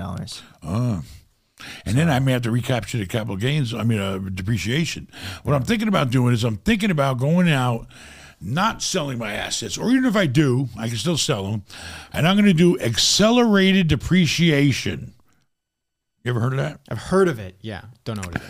Where I'm going to accelerate depreciation and get the write-off now, but I'm not really paying much tax because I got no goddamn income because my interest rate went up so high. So that doesn't really make a lot of sense either. But these are things I have to look at. But if I sell it, if I do the accelerated depreciation and I sell a property, I don't have to recapture it because 1031, you don't have to recapture depreciation. You defer it. And everything gets deferred till I die. And then my wife gets stepped up basis. She lives happily ever after. She marries some good-looking 24-year-old like you, and she lives the rest of her life happy. Now, what do you think about them wanting to get rid of the stepped-up tax basis? Because, I mean, even as it is right now, isn't that only up to the first? He wants to get rid of the capital gain. He wants to get rid of 1031, right? I don't think they're going to do that. I've seen that proposal, but they wanted to get rid of the stepped-up tax basis upon death. They wanted the tax basis to stay the exact same, so that when that person sells, that would crush a lot of widows. But don't you feel they'd have to raise the money to pay the tax and sell property? No, but that's assuming they sell. And the tax bill could be more than the gain. No, basically what they're saying is that your tax basis would transfer to, let's say, your heir.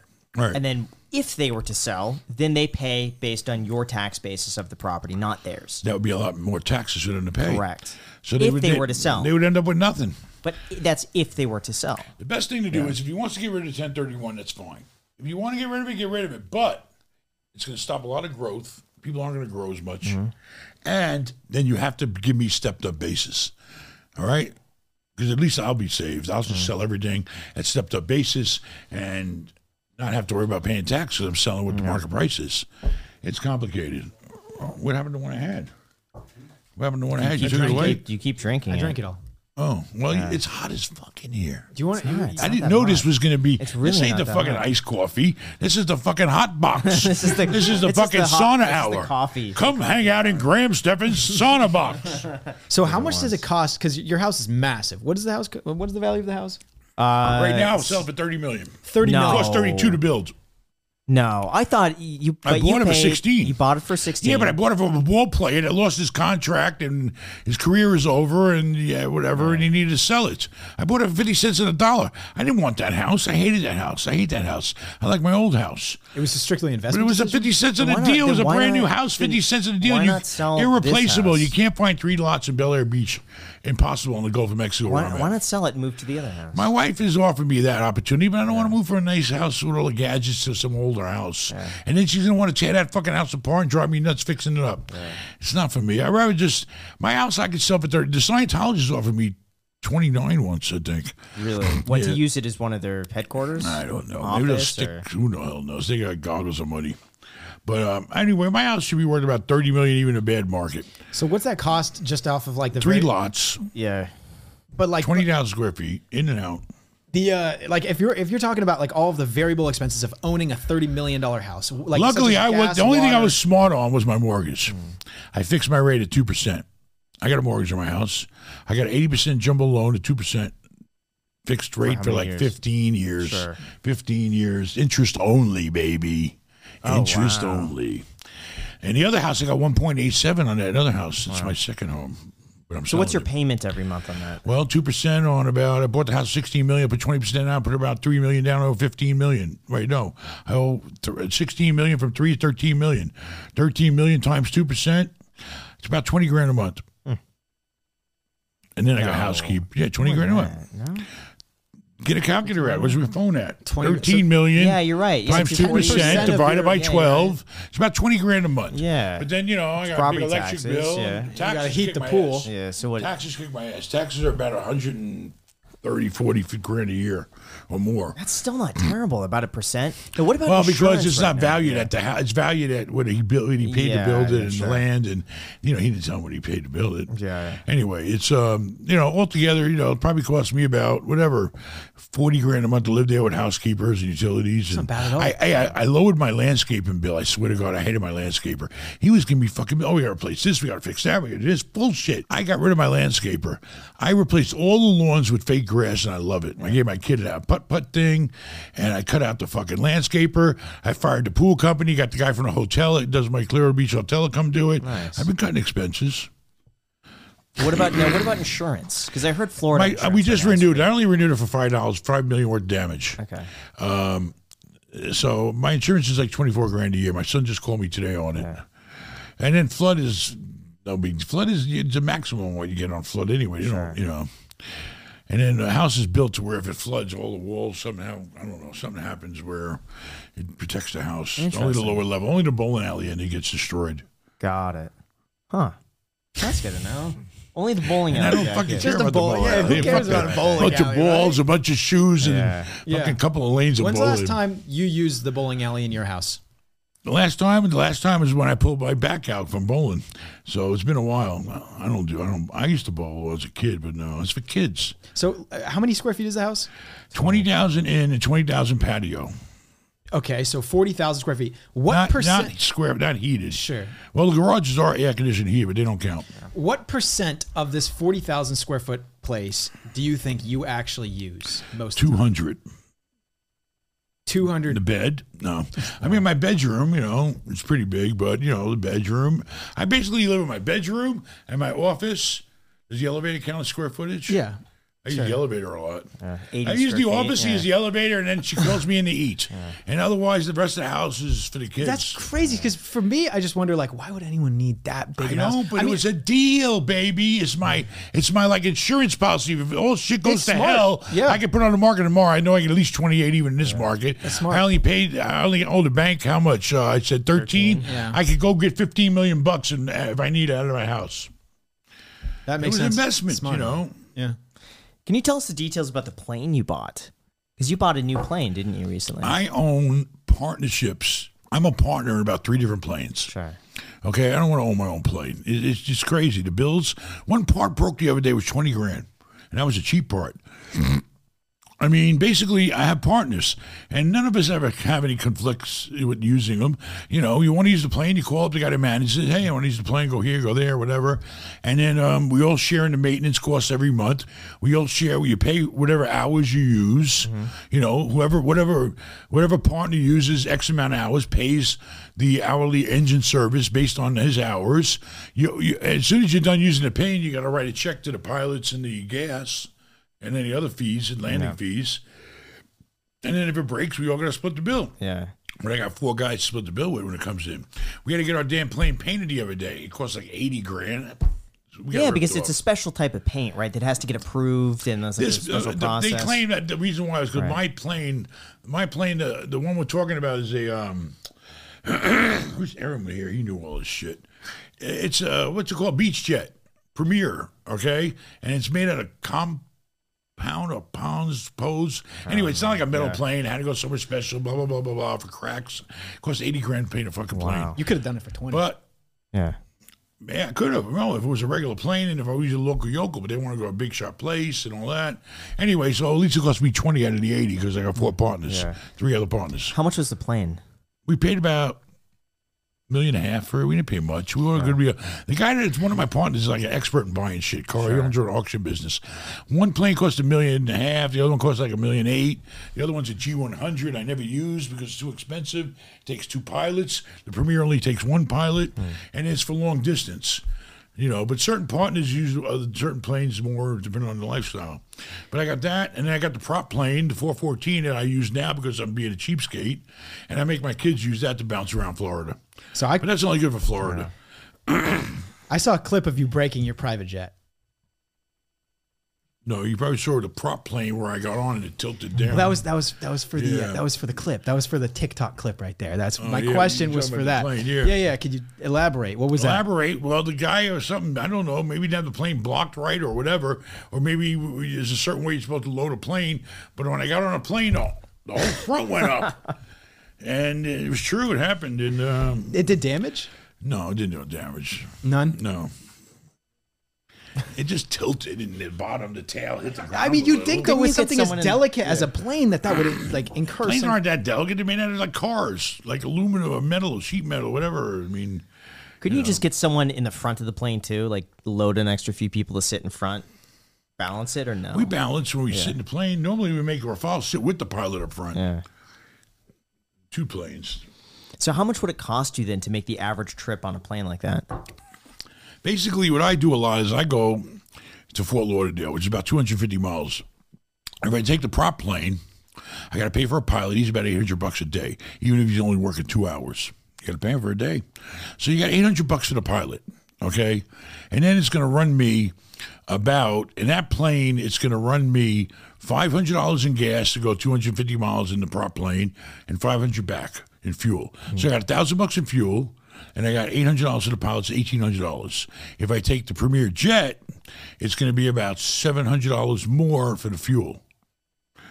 And if I take the G100, it's going to be about $2,000 more because it uses more fuel and then you know the pilot. It's interesting. It's the same distance between here and LA. Yeah. Every plane is different, you know. But then you got the engine hours you got to pay for too. Sure. But we do some dry leasing, which helps with the expenses. Yeah. You know, we'll do like dry leasing. We have a manager that handles all that.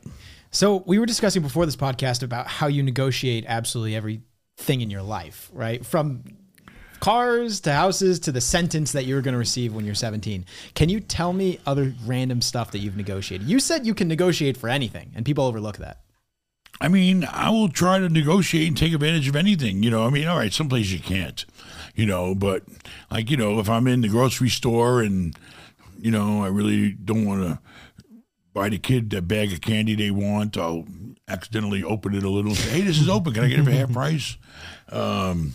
You know, or we went to the buffet or the restaurant at the Bellagio and, you know, my niece is really 15, but I said she was 10. It was half price. That's smart. Dude, that's she don't eat much. She eats the same as a 10-year-old. It shouldn't go by the age. It should go by size. you probably if you're a small compensate for person that. and you eat light, then you should be charged should by you- your weight. Should you Size. pay Same double thing. then? Him, they'll I pay say fucking the 10 times the price of a buffet. They fucking probably would cry if they saw you walking in a fucking buffet. Holy shit. I know some Chinese guys that would close their shop if they thought he was coming in there, coming to the Chinese buffet in my neighborhood. You know, my son got kicked out of a Chinese buffet once. No, he didn't. How do you? He ate too fucking much. And what did that go like for him? What happened was I put him in charge of an apartment building when he was like 19. He drunk out of college. And I said, go to this apartment building. I'm not paying for your tuition no more. You're not doing shit in college. You fucked off the first year and party. Go work this building I just bought in Florida. And I wasn't even living there yet.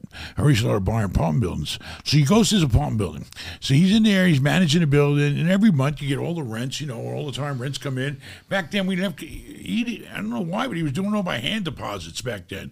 We're talking 2004.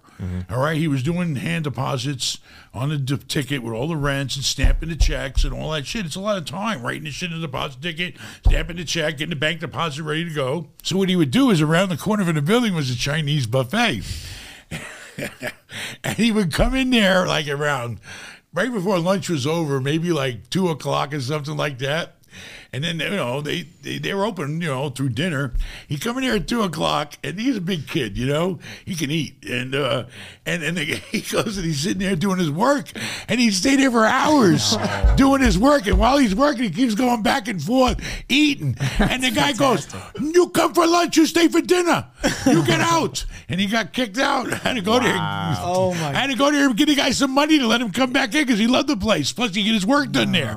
And he obviously wouldn't get shit done because, you know, he had food nearby. He would work. That is hilarious. That's Now they genius. have, but now That's smart. they have time limits now. They all say 60 to 90 minutes. Yeah, this is back, I'm talking Always. 2004. I'm talking. That's smart. Jeez. I've never gone this long without a fucking cigarette. a lot of people commented about you smoking. And that was one of the most recurring comments that I got. When are you going to quit smoking? You just brought up smoking. I will quit when I die. It'll kill me. Seriously, I started smoking a pack a day when I was 12 years old. Well, maybe it wasn't a pack at 12, but I was smoking at 12. Yeah. Okay. And then by 16, 15, 14, I know it's a pack a day. I remember the little Puerto Rican place I used to go to and get into the bulletproof glass, and the guy would sell me a pack of Newports when I was 14, living in Hell's Kitchen in Manhattan. I've been smoking since I was 14, and it's very addictive, and I can't quit. If I quit, I'd probably kill people. But, you know, I don't think I even ever tried. You don't think you can? But I got a clean bill of health, and I went to the Mayo Clinic with my lungs and everything. I don't think I can quit. Hell no. It's a drug. It's addictive. It's nicotine. You know, it's like you trying to quit heroin. It ain't going to happen. If I keep trying, I bet you could. I think a lot of people are just genuinely concerned about your health. But my body might go into shock and say, what the fuck's going on? I ain't got no nicotine in me. It really kill me. Well, you could think about that. Take like little nicotine patches. Oh, I tried. I had patches. Yeah, I had so many fucking patches on, and shit didn't work. And then you smoke while you got the patches on, you get really fucked up. I have given myself nicotine poisoning before. That's when I know. Well, I could feel it. I could say, okay, I gotta stop smoking for at least 5 minutes. Yeah. What's that feel like? What, nicotine? Nicotine poisoning. It makes you sick. You know, you pretty much get sick to your stomach. You know, but I mean, I'm addicted to it. You know, and what does it feel like? I've never smoked a cigarette. Oh my god, it's the best. It's great. What is it? Let me tell you, after you have a fucking meal or you get laid, you gotta have a fucking cigarette. You haven't lived until you had and then if you have a menthol, and if you haven't had a menthol, you really haven't lived. I'm sorry. But what does it feel like? What does that do? Like how does it? Have you ever got high? No, let's be honest. Come on, let's be honest. All right, I don't know. Yeah. You want to be honest or not? Be honest. Yeah. All right. Have you ever got high? You know, it's like smoking weed. I hated it. I smoked weed maybe 2 to 3 times in my life. Well, it's not your personality. I couldn't stand it. But for the personality, the person enjoy. Oh man, they enjoy it. But smoking cigarettes, it's an addictive habit. But it does relax me. It calms me down. Gives me something. You know, I don't know. It's just part of me.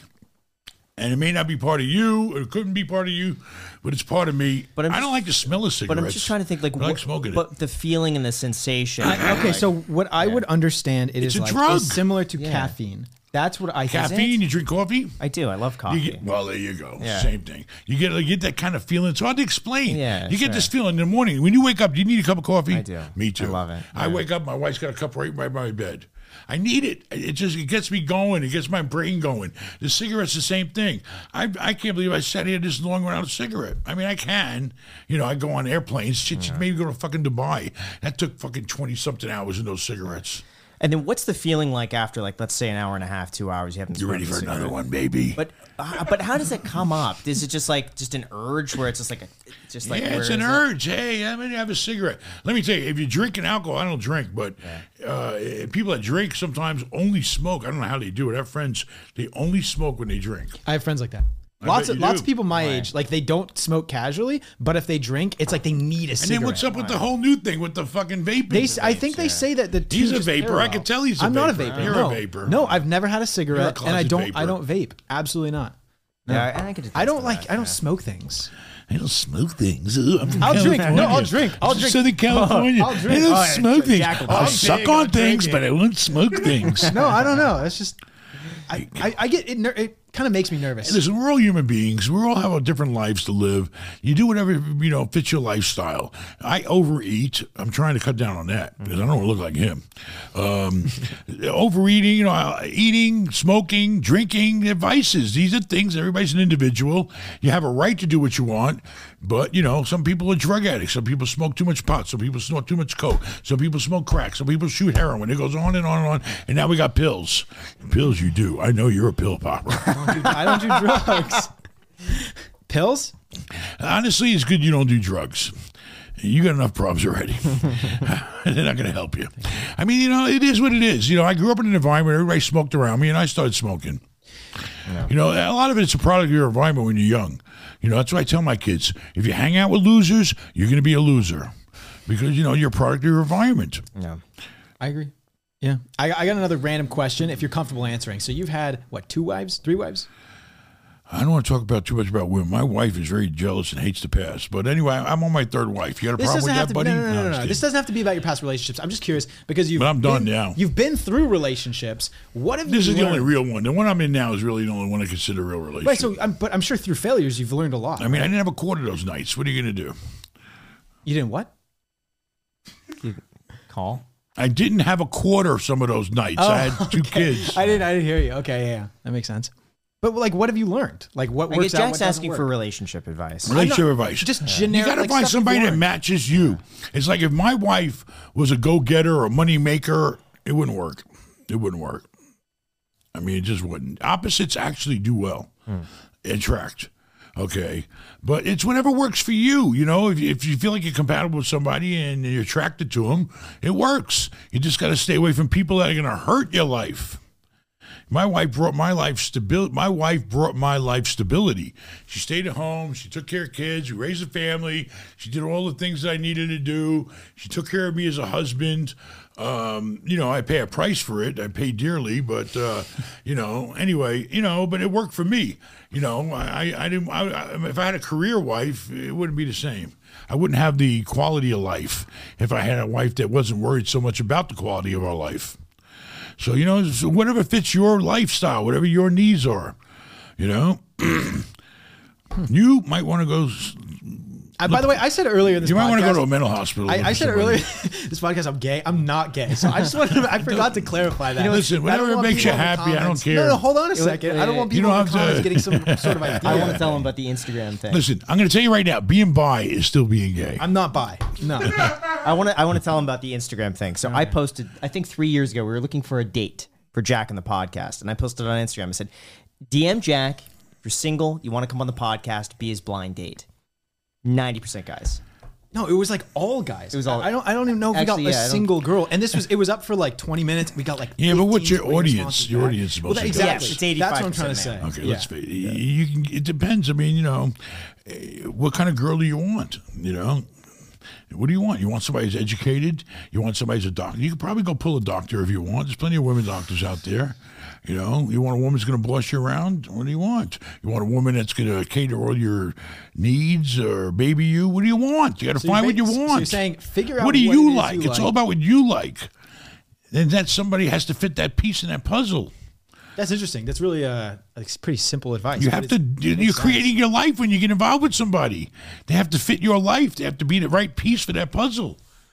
You know, and then you'll be happy. Hopefully. What do you want, Jack? Do you know? What do I want? Yeah, I don't. Like as do you far know? as characteristics in a girl? Yeah, like Well, what do They you- got to be fit. Number one, I insist on a woman that's fit. No, that honestly doesn't matter that much to me. Honestly, the main thing is I like girls that are smart. Somebody that I can have like some good banter with. That for me is very important. I don't. You don't want someone that's smart. No. And that's crazy because I wonder, well, it's not crazy. It's just different. I'm smart enough for both of us. My wife, whenever we get into a fight, she always says, we get into a fight, all couples do. I know, you're the smart one. I'm the dumb one. I'm the dumb one. And then what do you She say? knows. What do you say to that? I don't say shit. She said it all. Oh my God. What can I ask? What you guys fight about, or like what's an Always argument? stupid Like shit or always other people. The only problems we got in our relationship is other people, other family members, or this and that. It's never us. It's always some nonsense that has to do with somebody else that we shouldn't even be dealing with. You know, So that's every why time- we started saying, from now on, the less we know about people, the better. You know, just whatever. We don't want to know. Is there anything else you wanted to mention while I'm here? I mean, you know, I've been fired from every job I've ever had in my life. The Army, they were willing to keep me, but they weren't offering me a great deal. You know, and before I went in the Army, you know, I hung around with a bunch of, you know, in the neighborhood, you can't help it. You know, I lived in a bar in Brooklyn for a while when I was like 16, and it was the typical bar where all the goombas or whatever gangsters hung out, and then they had these, you know, apartments above them. That's the way it is in Brooklyn. So we lived in this apartment. It was just me and my sister at the time. We lived in an apartment over the bar. You know, you hang out in the neighborhood. You know, you ever see like the movies, like Goodfellas with a kid who Yeah, was sure. hanging out, you know. So anyway, long story short, I started hanging out with some of the younger guys, you know, not the older guys, you know, and I hang around, they'd get to see me around and say, hey, you know, and so I figured, what the hell, I ain't doing shit, I need to make some money. So I went in there, and the guy says, you know, his name was Chubby. He was Italian or whatever. He was like what they call the guy in that area that ran shit, captain, whatever you want to call him. And he's sitting in the back of the bar, and he was a loan shark. He'd loan people money, he'd take bets. He was a bookie. And that was the guy you went to in that area if you wanted to borrow money or you needed to bet on a horse or whatever. So he didn't care for me for some reason. I think because he knew I wasn't stupid. Ignorant people don't like smart people. It's just the way it is. You make them feel stupid, which they are. So anyway, Chubby goes to me one day and he says, "Hey, go pay a visit to this guy. He owes me $1,000." And I guess the guy was a degenerate gambler. He betted on horses and sports or whatever, and he owed Chubby the money. And he tells me where the guy lives and everything. And so I go over there, and it was a similar type building, shitty old apartments. And I knock at the guy's door, and I walk in there, and, it was total. He had a big bottle of Cuddy Sark. I don't know if you've ever seen Cuddy Sark. It's a bottle of liquor. It was commonly drunk and back then, and he had a big bottle there, and he's sitting on those stupid folding tables. You ever see those stupid old tables you put out in front of the TV? Yeah, on sure, them? yeah. And he had an old black and white TV with the fucking daubs on them. We're talking back in, 80s with the rabbit ears and shit, and he's sitting there, and he had a big belly with a white beater T-shirt on. He was a slob, and it looked like a fucking wreck, and he was always drunk. So I come over there and says, "Hey, Chubby sent me over here. You got any money for him?" "Oh, you act like a tough guy." "I ain't got no money." And he was, he's just a real pain in the ass guy. "I ain't got no money," but act like a big shot, tough guy. "Listen, who you kidding? These guys are gonna come over here and break your fucking arm if you don't pay him some money." Here, I almost felt sorry for the guy because I knew that if I came back with nothing, they were gonna hurt this guy. Yeah. Okay. And so I'm telling the guy, I say, "Listen, you got to have something or somebody. Call a relative. Give me something to go back to this guy with. Give me $500, $300, something. All right, give me something, you got anything." "No, I ain't got nothing. All I got is this beat up old fucking Cutlass outside. That ain't ran in years. Anyway, give me the keys." I was into cars, okay? I hung out with Puerto Ricans. We take cars like that. Anyway, I had new friends that could fix a car and fix almost anything pretty much. So give me the keys to the fucking car. I like cars, too. So I went down there, I looked at the Cutlass, and I was very familiar with Cutlasses because I've taken many of them. I borrowed many of them. Okay. So fucking thing's dead. Ain't been touched in a fucking year. I called my friend Edwin up. He's a Puerto Rican guy who used to hang out with. "Edwin, come over here and help me, please. Take a look at this car. Maybe we can make some money on it. I don't know." Edwin comes over there, and we ended up changing the battery. I bought a used battery. It cost me like $20. We put oil in it. We put water in it. He may have changed the spark plug or two or something like that. Edwin got the fucking thing started. And it wasn't that bad a shape. It was just stopped running, and the idiot just, left it in care. He ain't going nowhere anyway. He ain't got no money going nowhere. So we get the fucking thing running. Give me the fucking title for it. He gives me the title of the car. I go to another place I know, the junkyards, and, they'll buy cars like that.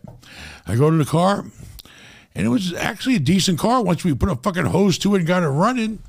So we go to the junkyard. The guy says, "I'll give you $1,000. The guy gives me $1,000 for the fucking car. Wow. I take the $1,000.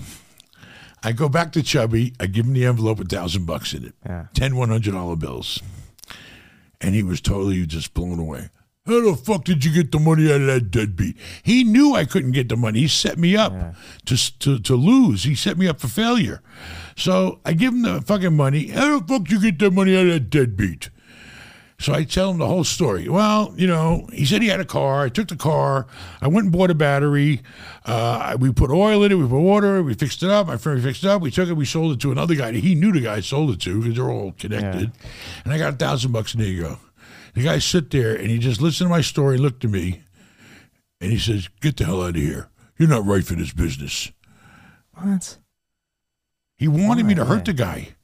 Oh, geez. And then because I went to all that trouble, I lost money. I bought the fucking battery and the water and the oil, whatever, or the water, but I ended up losing $50, $30, whatever it was in those days, to fix the fucking car to get him his fucking money back.